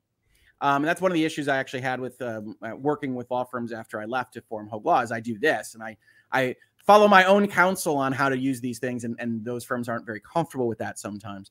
But that partners talking to journalists is something the firm doesn't want. They do not want that. It is an exposure item against themselves, against their clients, against the bar association. They do not like not controlling that. And so it's why partners at big law firms are so helpful to journalists is to stay out of the limelight. No, it's because, they're talking to a New York Times reporter. Guess who called tonight, honey? It was New York Times reporter, Mr. Einrich, and I can give him some information. And aren't I so important? The most important, honey. They're not. Well, it's very accurate, actually. They're not doing it because they like talking to us. They're not doing it necessarily even because they think it helps their clients. Okay, I'm granting these points. They're doing it because I think in large part it helps keep us off their trail. Note how this works, by the way. I just told you that they like answering questions for ego. This response for why they're answering those questions is ego in the other direction, right? They're doing it because we're too important and we're just too damaging and dangerous. It's like, it's so interesting to see kind of human psychology interact in this fashion. I can promise you that at least half of these people are just like, oh my God, the New York Times called. This is so exciting. And now this guy's saying, well, they're just doing it to keep us out of their trail. It's like, no, they're opening themselves up to exposure that they probably don't even realize because it's just so cool to talk to the Washington Post. And it means there's a very powerful incentive for a great number of journalists, myself included over the years, to really shy away from aggressively covering the legal industry like we would cover any other industry or any other big, powerful actor that should be held accountable for what they do. It sounds like a personal failing. I mean, why in the world would you protect your sources over newsworthy items? There's a powerful incentive to not burn your sources. Okay, but not more powerful than actually reporting, right? Surely. In any event, 100% agree on that, says Ward. So tell me about servants of the damned. I know you focused on one law firm in particular. I can guess why. I think we all can, Ms. Ward. So tell us about that. What brought you to Jones Day? Walk me through it a bit. Heinrich says, so I've been fascinated with law firms, as I was saying, for like a very long time. And I've kind of been looking for the right vehicle to turn it into a book and had not yet found it. Enter Donald Trump. And then in the fall of 2020, before and after the election, I was really fascinated by the way that Jones Day, which is this big kind of mid-market, not particularly super elite law firm, I do love how you're giving all this shade to Jones Day. You're just giving so much shade to Jones Day. Here's where I also disclaim. Jones Day really likes to think they're one of the big boys. They like to say that they're the biggest for the best firm, and you're just shading all over them, man. As I should disclaim, I did interview at Jones Day, and I found their offer wanting. So okay. Well, it's their loss because you're. I didn't want to move. I can't even remember which office I interviewed in. I want to say it was Ohio. And I would like, Maybe you folks in Ohio can tell me, was it a Columbus office or a Cincinnati office? You have a lot of C-named cities down there. So no, I wanted to stay in Michigan. So it's not really that. Jones Day, you're fine with me. That all of a sudden become very much entangled with and Jones Day gives Hogue a call on 3, 2. The Trump world. Sometimes these folks do find these kinds of videos, and I do get talked to a lot by subjects of these. I don't think Jones Day is going to give me a call. But I knew a bunch of lawyers there over the years from just talking to them about the industries that they worked in. And so I was really startled by the fact that by the prominence of Jones Day in representing Trump and representing the Republican Party, including some of the election cases. Now, I don't understand being startled. Okay, so you don't have to like Donald Trump. You don't have to like the Republican Party. You don't have to like politics in general. Somebody is going to be representing them. And so why in the world would you be startled by one firm representing effectively the head of the Republican Party and the Republican Party? You don't have to like it. This isn't, you don't have to like any of these figures. Someone's going to be representing them. It's going to be a large law firm because you need that kind of capacity for this kind of representation. So why would that startle you? We don't get any more information here because he's kind of he's on a roll here. It's a monologue. And so I started digging into them, and their backstory is really interesting. And at least it was to me, and I hope it will be to readers, because they in many ways embody this great transformation that's occurred in the legal industry over the past 40 or 50 years. Yes, where it was determined by the courts that the freedom of speech did in fact apply to the practice of law. I mean, not that long ago, lawyers who worked at big law firms did not consider themselves to be a part of an industry. We're getting into that long ago. We're talking about the 50s primarily here, the 1950s. So that's 70 years ago. And the notion here, and we've talked about it in this space, I've even talked about it in this part of this video, was that soliciting clients was dirty. Commerce was dirty, and it affected the profession, and we shouldn't be advertising because the people that need us will find us. And what that turned into in a number of ways was, one, it was a constitutional issue because people have the right to advertise their services, and even bar associations and things have run into constitutional issues in terms of trying to prevent people from saying things or mandating that they say things. We can talk more about that at length sometime, as I am a part of the Michigan Bar Association and have, of course, dealt with certain things happening in Michigan. At that point in time, it was thought of as dirty. But understand that if you prevent everyone from marketing or soliciting, what happens to that industry? What happens is that basically only big law firms can survive, or little law firms that take clients from big law firms. So you have this big law firm environment that's the only thing that's working, with feeder law firms that came from that big law firm in general, and very, very high levels of difficulty hanging a shingle and things that might have worked in the 19th century. And so you got into this bifurcated model, and the big law firms were the ones that were succeeding. And so, of course, the big law firms are the ones that say, well, it would be dirty to advertise. We already have the clients. What more do we need? And so at that point in the 50s into the 60s, you start to get a breakdown of that model. They considered the legal profession to be a profession where they had to be kind of a public-spirited officers of the court with much more of an allegiance to kind of truth and justice than to actually maximizing their bottom line. This was actually never true. Firms were always interested in maximizing their bottom line. It was just done with the patina of greater sport. Now, understand, this public-spirited officers of the court is what we agreed to in our various state bar associations. That we are officers of the court, that we are seeking out truth and justice, that we have those obligations. As you might hear Rob or others talk about on their channels, that says, hey, if I find this case, if I find this piece of information, you just heard it from me and Runkle yesterday, and it would go against me, I still have an obligation to make that known to the other side or to otherwise work with them. I've talked in my line of work about identifying when, for instance, a bit of language in a contract that was offered to me was off the term sheet. They had drafted it incorrectly. It was part of 112 some odd pages of material, and it actually resulted in a $4 million credit or a lack of exposure and liability that they had agreed to in the contract. And, saying, hey, you made a mistake here is part of the practice. That understanding that we're all human beings on either side, and that the actual business term was this, even if they never would have ever seen it, is not a part of how we do what we do. And yes, there are shady lawyers. Yes, there are shady people of every profession. Kurt mentioned doctors before. They're shady doctors. We might have met some in the Johnny Depp versus Amber Heard trial. I'm still not sold on the prescription guy. But when we do this, we are under ethical bounds. More importantly, and this is going to become an issue as we go through this interview, we are under actual regulatory bounds. Now, they're internally regulated. Our bar associations are just us. They're just lawyers, but they are there. We'll talk about that when we get there. Well, it's the judicial branch of government. Yeah. So, right. I mean, that's us. Starting in the late 70s through the 80s into the 90s, that mentality really dramatically changed. 70s is about right. And the law profession became the law industry, and the mentalities of a great many of the lawyers and law firms radically changed. Understand these aren't the same people. It's always wild for me to talk about like companies from the 50s to the 2020s. Generally speaking, although you still do have the senior partner in the corner office that doesn't turn on a computer and can't figure out how any of this stuff works anymore, that's not how the firms are making money. That's just because he's on the name of the building and he's otherwise moving forward with his life. And we want to respect that. And it's just taking money from the associates anyway, right? Big law. That isn't exactly how these firms work. And that is what has led to the moment where we see big corporate law firms taking on cases and clients that are very controversial and then using tactics within those representations that are very controversial. When you hear this, Kurt, what is your immediate reaction to this sentence?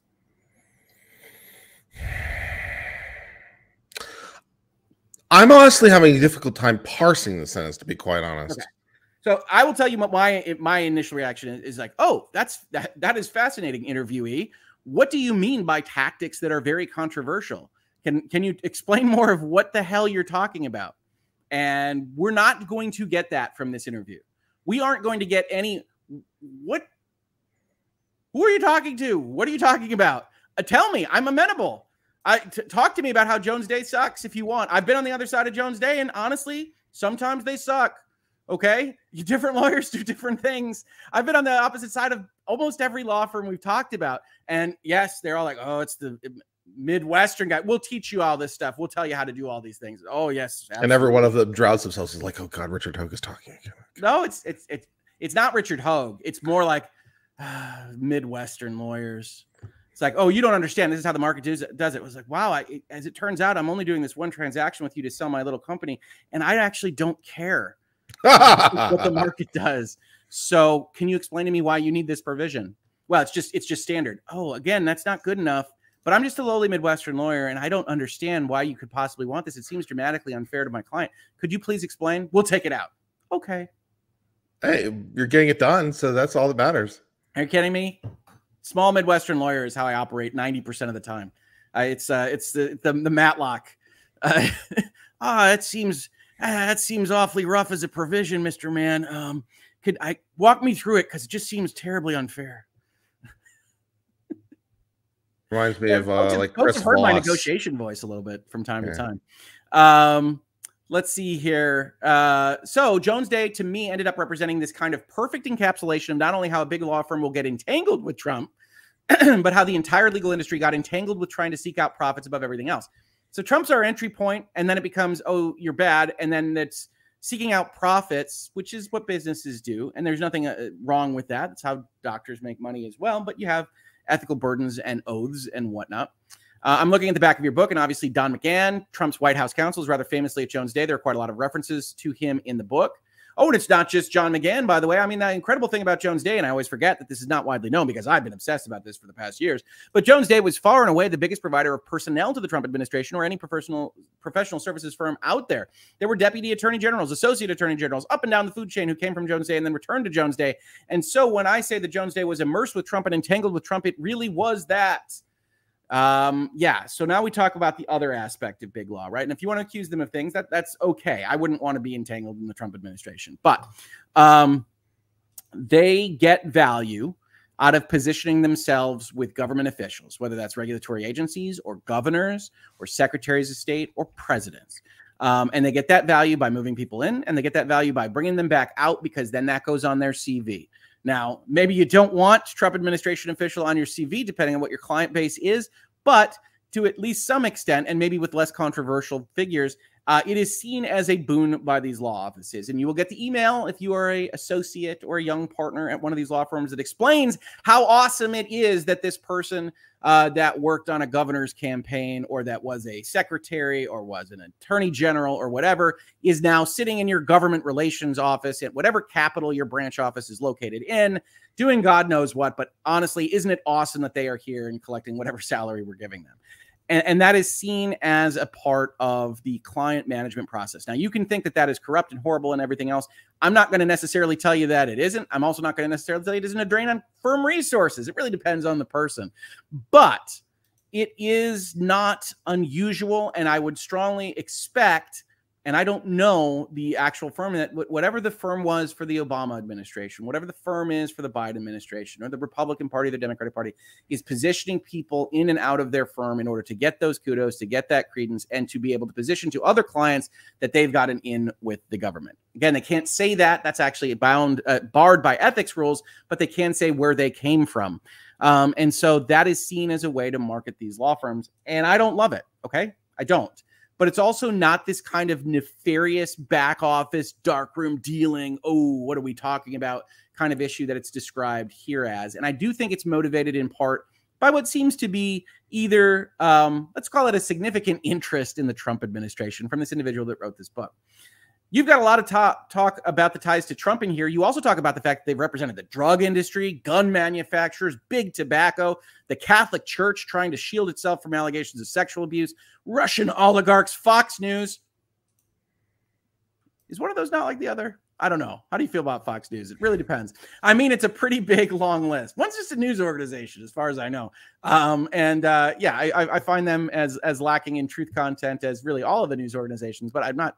You make this list and you can see what the interviewer is trying to do. It's like, man, they represent all these bad dudes. Am I right? And then Einrich catches this and says, oh, I'm not going that direction, right? Despite what I just said for 3 paragraphs. The thing I tried to avoid in this book is just falling into the trap of saying, look, I don't like this client or that client, therefore you shouldn't represent them. I mean, my personal preferences or politics are kind of irrelevant. That's the exact right answer, by the way. That's effectively the mandated answer for the practice of law in the service of the court and the justice system. And I do think there's a strong argument to be made that with some exceptions, seriously, interviewer, question mark, individuals and even companies that are facing criminal prosecution, or in some cases, even important civil cases, deserve high quality legal talent. Explain. I am very curious about what with some exceptions means. Who is not deserving of high quality legal talent? Who? And are they also not deserving of high quality medical talent? Are they not deserving of phones? Are they not deserving of water? Are they not deserving of groceries? No, it's a sad truth that not everybody gets the proper level of legal talent that they deserve, and that we could talk about constraints of money and legal costs and all this stuff. I'm constantly trying to improve access to justice, period. And I think the internet is the way to do that, much to the chagrin of some of my colleagues here in Michigan. But what are the exceptions? Like, this is such a red flag. This is like an interrupt the answer type sentence to me. If you're a journalist, this is the foundation on which our adversarial justice system rests. What do you mean by exceptions? We get nothing. So I've tried for the most part to confine most of the book to looking at not just cases or situations where they're representing polarizing companies like Purdue or RJR or guns, but to really look at those cases when Jones Day, in the context of representing these polarizing companies, has resorted to tactics and strategies that I think many people would regard as improper or at least questionable. What tactics? Exactly. What strategy? What are they? We're not journalists. We know what the follow-up question is right here, right? Which ones? What? Just not even that. It's like, well, obviously you want people to read your book, and we're all about selling that here for you. But could you give us an example, just a single example about what you're talking about? Because otherwise, this is all this kind of ephemeral cotton candy cloud of, well, we all know they do bad things. Am I right, Jones Day, folks? Yeah? Yeah? I'm not going to take it on faith from you, bud. What did Jones Day do to you? That's the real question. Donald Trump and the Republican Party. How they hurt the article writer? That's the answer. And I'm not saying that can be enough for you, but you still have to answer these questions that aren't asked. The response is right. Vicky, I'm trying to be on your side here. First of all, thank you for getting this kind of information out there, doing this wonderful Substack. I hope you have all the subscribers in the world. Please ask the follow-up question here. You can't just say right. So this brings me to the real reason that I find this subject so fascinating. There are so many instances where lawyers do that. If you or I did them, I think they would be considered improper at best. Why did they get away with it? And that's the headline. Right? What things? Right. You skip which ones? We need the paragraph here that says, "Oh, that is bad." I'm amenable. I've had bad interactions. What did we do? I think a lot of lawyers suck. I'm your audience. Lead me to the water. In any event, so we skip that and we just assume this is true. All right, fair enough. Jones Day did some bad stuff. No, not fair enough. This is bullshit. Close your eyes, everybody in chat. Just think about what's the worst thing they could have done. Okay, they did that. Let's pretend that we heard that as we continue. And then we say, right, of course. So why do they get away with these things that we're all thinking about in our heads that lawyers obviously do? Well, I think there are two main things I would say to that.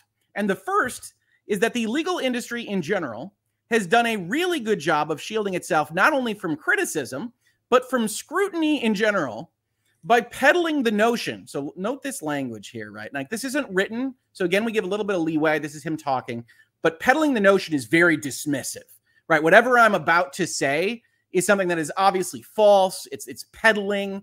And it's the notion that lawyers cannot be held responsible for the conduct of their clients. It's right in the rules of ethics, as a matter of fact. I mean, Jesus. It's one of the rules of ethics. Right. A lawyer by their representation does not take on the beliefs or assume the beliefs of their clients. It's right in there. I could go look it up if you want. Well, that's a necessary function of people are deserving of defense. Yeah. Right? Because if it weren't, who's defending the Boston Massacre shooters? Who's defending Purdue Pharma? Who's defending any of these things? Which, if the adversarial process is working right and these are clear bad actors, then the hammer is going to be dropped on them anyway, but they are deserving of that defense. And if you take on their liability, nobody's going to represent them, which seems to be what you want.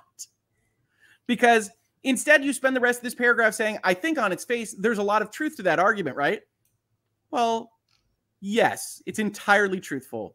Like, even the most repugnant murderer deserves a robust criminal defense. Okay, we're on board with this. You did use peddling the notion before, but okay. And I think we can all agree on that. Rule 1.2b, as long as we're here. We'll do ethics rule. Ethics rule 1.2b. A lawyer's representation of a client, including representation by appointment, does not constitute an endorsement of the client's political, economic, social, or moral views or activities. It can't. It literally can't, or else you would prevent an effective defense from people that are the most egregious potential actors in the eyes of the public, right?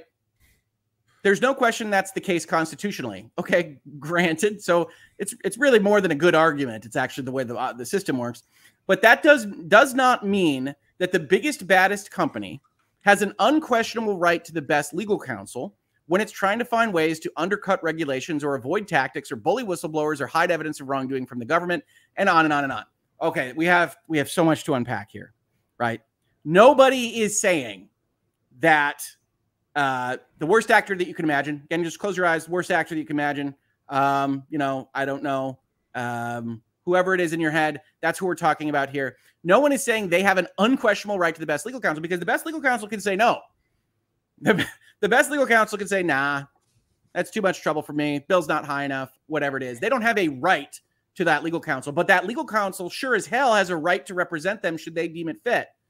So when it's trying to find ways to then do these very bad things, the first that you lead off with is undercut regulations, which is a full-on loaded term. Well, it depends what you mean by unquestionable right to the best legal counsel. Does the best legal counsel, are they obligated to work for you? No. But if the best legal counsel is available, you have an unquestionable right to hire that counsel. Yeah, to go seek that. To seek that counsel, you have an unquestionable right to use their services if they're willing. So the biggest, baddest company, in some sense, does have the unquestionable right to the best legal counsel that is available. Right. So, well, and you get to the list of bad things that they could do, right? Undercut regulations. Now, this gets into really philosophical ideals, right? But like regulations are written in a specific way, and they're written in ways that you can comply with. You can comply with the spirit, you can comply with the letter, and the best lawyers are going to be able to get you more on the edges than. Also, sometimes the regulations are dumb and need to be changed. Of course, I mean the regulations they're written. So if undercut regulations means let's change the regulation, lawyers can help you with that too. Right. Well, and that's lobbying, and that's that government relations guy I told you is sitting in Lansing because he used to work in the governor's office. It's that kind of thing. But in terms of undercutting, it's a presumption that you don't have the right, and this is a problem that you get in public discourse as well. You don't have the right to go and make sure that the regulation is applied exactly as the legislature wrote it, because they might be applying it more grossly. They might be applying it to areas that it shouldn't be applied to, and you challenge these things, right? One of the biggest practice areas at my old law firm was essentially real property tax assessment appeals, right? Where folks would come in and they would assess the property even after an economic downturn like happened in 2008, and they would assess it as going up in value by 40%, and they would try to take their tax money, and we appealed it. And that's undercutting the regulatory process. That is saying, hey, you know, that's not doing it. But that was one of the things that my old firm really did a lot of and did well, was saying, no, you actually have to follow the rules that you've put in there. And so I think one could frame that as undercutting. Avoidance tactics, right? Big firms, we talked about this. There's a chip stack problem in the justice system. And this is, I think, what he's trying to get to here, which is that, yeah, you can throw paper if you have enough lawyers and if you have enough money and you have enough time. And it can make things really, really difficult for people that don't have as many chips at the table. And I don't think that's a great thing for justice. And I think that we probably need to look at the way costs are split in between these various things. But that's not unique to Jones Day. It's not unique to big law. Hell, there are small law firms that do exactly that because they have the time and they're getting a cut of the percentage and they think they can drive this to a settlement that'll be lucrative for them. So that's a function of the system that I think can be corrected. And I'm adamant about that. But you haven't proven your point. Bullying whistleblowers. Again, what do we do with bullying? What am I allowed to do? What am I not allowed to do? If I go up to the line, is that a problem? The lawyers that know where the line is are going to allow you to do more than what the lawyers that don't know where that line is. And then we get to an obvious criminal act, right? So it's, again, one of these things is not like the other. Hide evidence of wrongdoing. That's what do we mean by hide evidence exactly? Do you mean that their communications are privileged? Is that what we mean by hiding evidence? I hope not. I hope not. I hope it's not attorney-client privilege concepts. But like this is overall. We've got peddling the notion that we don't take on the role of the client. So there's an indication here just from the language that he doesn't believe in this. And then a questioning of whether companies that do things are entitled to counsel at all.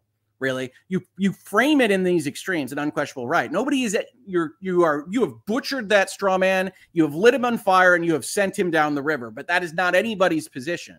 The position is that, of course, folks have a right to a defense. And yes, people and firms can do bad things. They can do bad things because they are people. You actually have to come with some receipts for an interview like this for me to take you seriously. And they might be in that book. I'm willing to give the benefit of the doubt. Like I said, I have to actually go read this now. Before.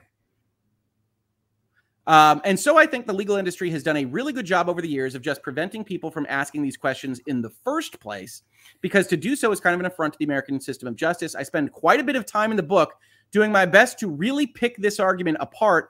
And I think there are a lot of holes in this argument, probably the unquestionable right one. Yeah, I mean, go butcher that straw man, my friend. Otherwise, everybody's entitled to a defense, and that's a hill I'm going to die on. What? Yep. I think the second thing, and here's where he really loses track of what is actually happening, is that there's been a wholesale effort to discredit and diminish some of the bodies that would normally be providing a check on bad behavior, in particular the American Bar Association. Folks, the American Bar Association, I know this is going to strike some as odd, is not a bar association. Yeah, it is not a regulatory body. It has no power over lawyers. It is not a bar association. And they have been absolutely hemorrhaging members because they've, for the most part, become a lobbying group, which if you agree with them, great. Hey, yeah, give the dues to the lobbying group. If you don't, there's no reason to be a member of them at all.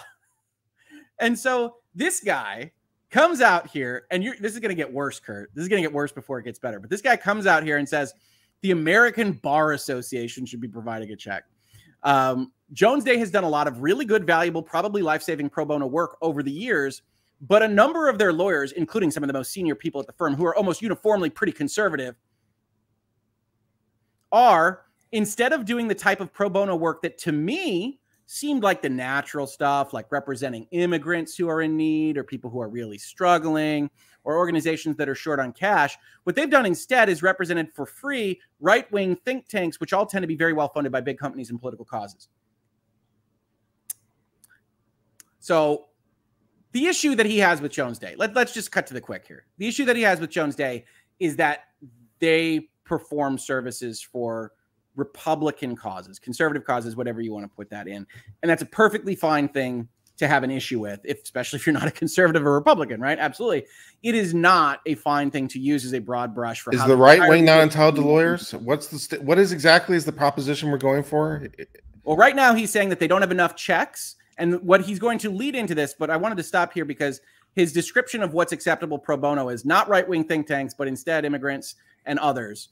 And what they've done instead is represent for free right-wing think tanks. And so in the course of doing the reporting and fact-checking, I went to everyone named and kind of drilled them on. So what makes this work pro bono? And obviously you're not charging for it. That would be what makes it pro bono. You got it. I got it. For free. But is there something beyond that that makes this pro bono? Because it does not seem to adhere to the American Bar Association guidelines, which of course this particular article links to. And for the most part, it's about whether or not they could maintain legal fees. Right, from the ABA. Now, this doesn't bind anybody at all, but this is a model rule of professional responsibility, and so some states would have adopted this. And a good source here would be looking at the state bar associations, which do in fact license lawyers in their jurisdictions. And a number of them argued against the ABA that we shouldn't be paying attention to them. Essentially, the argument basically boiled down to, maybe not quite these words, but that the ABA is just kind of a body of liberal trial lawyers, that we shouldn't be looking to them as the arbiter of what's right and what's not. That's about right. I mean, they are. And that can be okay for you, especially if you're a liberal trial lawyer. And yeah, like I said, more power to you. But that is what the ABA is. In fact, they're likely to face some constitutional scrutiny as to some of the stuff that they've advanced over the past session or so about what mandates a lawyer has to say things on the First Amendment. 8.4G. They will lose, by the way. This is the kind of ESG equivalent for lawyers, if you're familiar with any of those terms, the kind of concept of being forced to take an oath or to otherwise say things on a moral ground. They're going to have problems with. And I don't think any of the states are going to adopt it, except, I don't know, the California. Pennsylvania tried. Pennsylvania tried to adopt that rule. 8.4G with the ethics thing? Oh, yeah. Yeah, they adopted it, and a lawyer actually sued over it, or a person who was actually sitting for the bar. The federal court struck it down, but yeah, Pennsylvania adopted that model rule. Yeah, well then, and it struck it down, so nobody else will try that. Maybe, I guess it was so obviously strikeable. It was so stupid. Anyway, yeah, they were mandating certain things and essentially oaths. And you also see this when it comes to the nomination of judges to federal and state courts. Traditionally, the ABA has provided the Senate with a yes or no, qualified or unqualified recommendation for judges who have been nominated. And in a number of cases, Don McGahn, when he went to the White House, was the person who was primarily responsible for selecting the judges Trump would nominate. And a number of those people, including at least one who was, until she joined a court, a Jones Day lawyer, they were deemed unqualified by the ABA. I can only tell you, folks, this is the problem with kind of expertise. This is one of the issues I have with the legal profession in general, is kind of putting all of this stuff and quarantining it off in sections so that folks can say things like this and you don't necessarily know whether or not they're being truthful or not. The ABA's qualification, unqualification process, if you look at these reports, has become very trial-oriented, very court-oriented, and very politics-oriented. And so if you are on the side of the politics of the ABA, great, that's wonderful. And then they put out these various qualification protocols. If you are not, then if you're on the Republican side, if you're on the Trump side, then ignoring that makes sense because they have gone and made the actual process more political. And that's a question for the ABA. I would have the ABA be a better kind of arbiter of things related to the legal profession, but they aren't. They're a political lobbying body. I don't want the ABA to be the arbiter of anything ever. They're horrible. Well, I would have the ABA be more neutrally facing the practice of law. I would love for them to focus on access to justice and the internet, which has been languishing for 2 decades. But that's how you get into these various things. Republican conservative camp just really disdained the ABA's view of things because the ABA was putting a view of things in when a view of things isn't warranted in that process. And it really made a concerted effort to convince people that it's not worth paying attention to. Folks, we don't get into my politics very much here. You would never, ever in a million years call me a Trump Republican, but I can tell you I do not pay attention to the ABA. I'm willing to admit that. And then Ward follows with, so there is no meaningful regulatory body, and correct. In the practice of law, Kurt, there's no meaningful regulatory body. Did you know that? I did not know that because I was under the distinct impression that each state's highest court was the regulatory body of the lawyers within its state. What? And similarly for the federal courts. I was under the impression that trying to become a Texas lawyer, I was trying to get approved by the regulatory body that is the Texas bar. What I have to ask, so I just typed in a search in Google News for the word disbarred.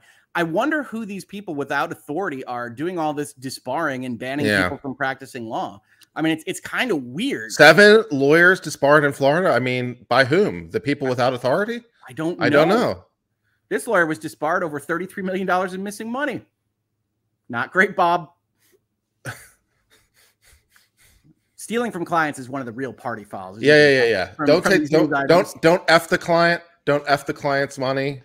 What is the other one? No, those are the two that happen in Michigan the most often. Yeah, don't F the client and don't F the client's money, and you'll be fine. Yeah. So by the time you get to this point where you're talking about an American Bar Association that really represents a very specific constituency, and I don't know whether they do it well or not, but it's not useful for an overall national body. Getting to the end of this saying there is no meaningful regulatory body in a profession talked to by journalists who ostensibly have ethics rules and have no regulatory body, to come out down here and say there is no legal regulatory body when every freaking day I'm thinking about the ways that in fact it's worse than that, because every month the bar sends me a journal. Yes. And in the back of that journal is an entire section devoted to people who are no longer lawyers. Those are fun reads. Yes, it explains at the back of every state's law journal, I think, who got disbarred or who's getting probation and whether they've come back and what they did. It's kind of like, putting the skulls up around the gates so that you think about what you're doing. But yeah, we have trust accounts that are mandated by our ethics rules. We can't mix money between earned and unearned. We have so many rules. We have a test on them, and we can be disbarred and barred from practicing our livelihood if certain suited people in your state capital decide it's so. There is no equivalent on the journalistic side of things. So this, folks, I'm going to do it 2 days in a row, is bullshit. Absolute, unmitigated, unfettered, uncontrollable bullshit. And it's designed to scare. And it's designed to scare in the defense of the freaking American Bar Association, which isn't a bar association and which probably wouldn't be allowed as an organizational name in any of the given states that actually have bar associations for fraudulent misrepresentation. But it confuses journalists, and that's enough for the ABA. Yeah, it's interesting. I mean, at least in some other countries, including the UK, they have bodies that are responsible for regulating the legal profession that don't exist in the US. State bars. How do you write a book about this without looking at state bars? The industry has done such an amazingly good job at really shielding itself from outside scrutiny and criticism, including by the media, that I think it's largely viewed as untouchable. Well, that is very frightening. Thank you, very credulous interviewer. But last question, David, what was the most surprising thing you learned from reporting this? Apparently that I don't need anyone's permission to practice law in Texas was the most surprising thing I learned. There are no. I don't know why I paid all that money and took all that test and everything. Yeah, that is weird, right? Why is there a bar? I think the most surprising thing was really just seeing firsthand some of the tactics that Jones Day and the legal industry people used. Wow, that's, again, to help us, tell us, talk about them. I kind of knew some of the old stories about, people being intimidated and people not wanting to testify because they were afraid of the big bad law firm that would come and get them. But I just figured that was ancient history, and that in this day of age, that kind of stuff would not be happening. So, okay, you're super naive. And I was wrong. And I just found it really surprising to see. And again, this isn't just about Jones Day, but I identified a number of cases with Jones Day, both externally when they were dealing with plaintiffs or witnesses, or even in some cases with some of their own employees, where the law firm engaged in what critics have told me were really borderline. And in some cases, as I said, most lay people would consider improper tactics to get what they wanted. So that's the whole interview. It is like 17 assertions of really bad stuff, and you are left to your own. No follow-ups ever. I do blame Ms. Ward for that a little bit. However, again, I do give leeway to the fact that this guy's selling a book, and that might have been something that was part of the agreement in terms of this interview. But I wanted to talk about that because I don't like defending big law. You can probably hear even as I do it that I have problems with the way they operate in certain important respects. I left it for a reason, and it was not monetary, Christopher Bouzy or Taylor Lorenz or Cat 10 Bars. I didn't leave the job where I made equity partner to go make more money. Yeah, that's not usually how that works. So it's not about that. You reached the top of the mountain and then you left. Well, I do think at some points, in some ways, my psychology is to go see if I can do something and then move on. But it's not something I like defending. But that some of the stuff said there is so ridiculous. By the time you get to there's no regulatory authority at all, it's crazy. The right way to criticize big law, by the way, is that they co-opt the regulatory authority and they put all their pro bono people on the damn bar. That's the right way to criticize, because it happens. The movement I'm trying to make in Michigan at all was stymied by a number of folks that like the cartel. that like the protectionism, that like making things costly. And they all came from big law firms. Because I'm sitting out here saying, you know, it's really weird that we can't use professional services internet sites to actually put lawyers out there like, every other kind of profession, including doctors. But the cartel speaks, and it's protectionism all the way down. And I will fight it, but it's honestly made me crazy. It's honestly made me crazy here in the state of Michigan alone. So to talk in these certain regards is just, I don't know. It's deleterious to the actual discourse. And I really dislike it. And again, as I said at the top of this, they don't even talk about some of the really egregious stuff. The fact that we're not questioning the Avenattis of the world. We're not questioning the Murdaughs of the world. And that might be something that's worth writing a book about, because there is a certain patina. There is a yielding to authority. That lawyer as a title still has some kind of weight in America, which is great. Also unwarranted in a lot of respects. And when people do that and say, well, you're a lawyer, so I'm going to trust you on this. Don't do that. There are plenty of lawyers that will assert whatever the hell they want. And don't just listen to them because they've got an Esquire or a lawyer or a big law firm or a small law firm in their profile or in their title. Critical thinking is for everyone, whether they're being told it by a Washington Post author, by the president, by a king, or by somebody that calls themselves a lawyer or solicitor or barrister. You have to do that yourself. And unfortunately, there's no real secret pathways there. So don't yield to my authority. Don't yield to this person's authority, because a lot of stuff is wrong, regardless of your titling. Sorry for the little tirade there, Kurt. But this, as I said, as the poll has said, 84% think I'm spicy today. At this point in the stream, I think they're right. I think they're right. Yeah. At least I got there. There's definitely room to criticize the bar and their protectionist ways. I called them a cartel. They are. They're a guild. Yes, of course. Whatever makes it sound less cartel-like. Let's look at some super chats here. NZ Butterfly Girl, Heather, on the bright side, with people not investigating things properly, you'll never run out of video ideas. That's the bright side. Headlines will never die. Rolling on the floor laughing emoji. By the way, we love Spicy Hogue. Thank you very much, NZ Butterfly Girl. I appreciate it. Secret McSquirrel, take down the chat box. It covers the article. Secret, you didn't have to put in £2 to tell me this. I'm bad at remembering to turn the chat box off. As I said, nobody's perfect. Karen Hamrick, super sticker. Thank you so much. Very generous super sticker. I love the effect you've got on the profile image there. That's pretty cool. Very, very nice. Thank you so much. Yuri Ulcher with just a $2 super chat, or €2 super chat. That's awesome. Thank you so much for supporting the channel. Nicholas here. Boozy's on it again. Now, who did what he asked, scrutinizing the report, are called out as defending misogyny. He didn't really, did he? He didn't really say that we're defending misogyny, did he? We're not defending misogyny. He couldn't have said that, could he? Okay, nothing more than usual from him. But yeah, undoubtedly that's the overall thrust of his argument. I would like to know what misogyny is on a whole number of levels. Like, what exactly is it? Even according to Bouzy, what is it? Is it just any negativity or any criticism of a woman? Is that misogyny? It shouldn't be of a woman. I think the concept should be of women as inferior to men. I think that's the overall thrust of what being misogynistic means. And that's where things get a little bit complicated, because you can. Amber Heard has crazy eyes and is misogyny?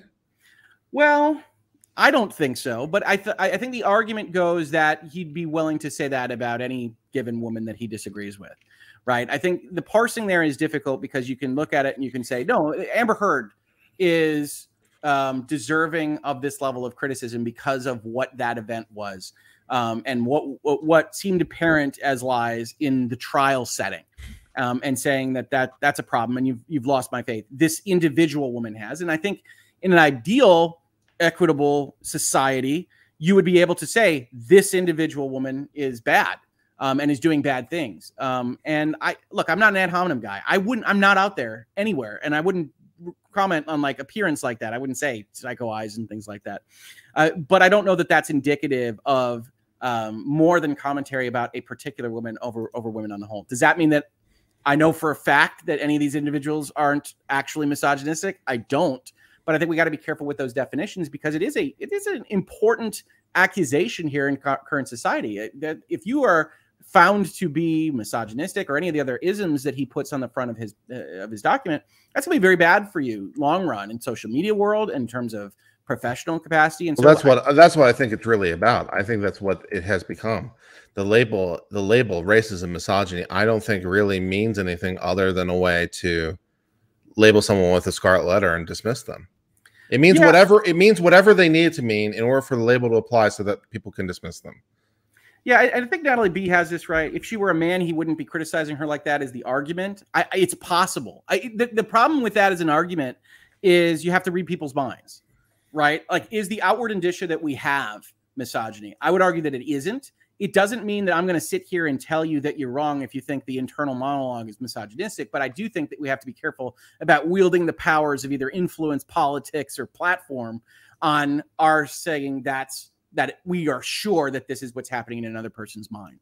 Because mind reading, I don't know, maybe some psychic somewhere in the world is not a capacity, is not a power that I have.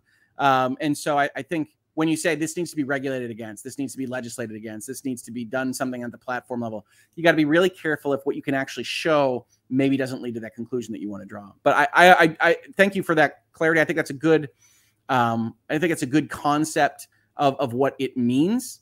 Law of improbability says kind of the opposite. Insofar as the eyes are the window of the soul, it's believed people will talk about psycho eyes. There's a whole episode of How I Met Your Mother about crazy eyes. Now, How I Met Your Mother, one could argue is misogynistic. I don't tend to think it is because I think everybody's in on the joke, but I think you couldn't necessarily air that show as it stood then as it is today. That's an interesting conversation to have as well. What else we got here? I think we have another super chat. NZ Butterfly Girl, I don't get why Bouzy is picking fights with LawTube. Lawyers know how to argue. Facepalm emoji. Well, it's weird. I don't think any of us want to fight necessarily. Maybe Ian when he was tired. But yeah, you just go and you look at the details, and whatever bears out, bears out. You know, if those quotes are right, that's great. If something else is happening, we're just paying attention to what's happening as it goes along. Ideally, when you write the report, you're not making those kinds of errors because this is important and you're trying to get in Rolling Stone and elsewhere. And we would have people that are going to take those positions of influence, be more careful with how that influence is asserted. Headlines on non-casual Fridays predominantly exists to point out, thankfully now, good and bad examples of when reporting is done and trying to take into account all sides of a particular issue or report on the facts as they understand them and clearly mark where they're editorializing and things like that. And unfortunately, as was said in a comment earlier, it doesn't appear like I'm ever going to run out of material here because journalism is in a bit of a nadir. And I would have them be better. I think they can be better. I think the Cat 10 barges and the Taylor Lorenzes of the world can be better. The people that you want me to, disparage and throw under buses, I'm not going to do it because I always want to be espousing for people to be better, to reflect on what they're doing and to hopefully do it better. But, they call into question my overall thesis every damn day. Yeah, that's very nice. Nice burn. Subtle. Yeah. Yuri says, How I Met Your Mother, loved it, but you're right, Barney would get killed today or something. I don't think Barney can run as a character today. Like, I don't. And the funny part is he's treated as a joke, but it's also treated as kind of a sadness or sickness, but in sitcom land, right? We're not doing very special episodes of How I Met Your Mother. And so I think you could have those conversations from a place of humor, but I don't think you could run Barney Stinson plotline, who is one of the better characters invented by TV in the last 10, 15 years. I don't think you could run them today. I don't. Casual Friday says, Mary, all fired up for the weekend. Lawyers and Dragons. Absolutely. Be better is just so vague. This just reminds me of how much I hate Falcon and the Winter Soldier, because that speech that he gives to the senators and it ends with do better or whatever. It's like, my God. I really like Falcon. I really like Anthony Mackie. I think he could be a great Captain America, but my God, the writers are trying to kill him. They are trying to kill him. And I Marvel, whew. The ending to How I Met Your Mother was a hate crime to good story writing, though. The ending to How I Met Your Mother was rushed and a mistake in the context that they provided it. But the overall concept, I will stand behind. Execution was lacking. All right. I think we're about ready to turn it off. This is 2+ hour hangouts and headlines in a row here on the channel. I hope everybody has a great Friday. I hope everybody has a great weekend. We will be here, Lawyers and Dragons, tomorrow at 10 a.m. Kurt, what are you up to? Well, immediately following this stream, I will be starting a new stream on my own channel for the Alex Jones trial. Great. We're on day 3 of the trial, and we are picking up where we left off with the corporate designee. I'll be covering at least this morning and some of the early afternoon. I do have to leave earlier today, so depending on when the court ends, we might miss the very end of it. But I'll be covering that today on my channel. That starts right now. So please go out and check that on my channel, Uncivil Law, and join my chat, hang out with me. It'll be fun. All right. Fantastic, Kurt. And everybody, like on your way out. We'll see you next time. Might be a virtual legality today, might not be. But thanks, everybody, for hanging out with us for so long. And I will catch you hopefully on Lawyers and Dragons tomorrow. Bye, everybody. Have a great weekend.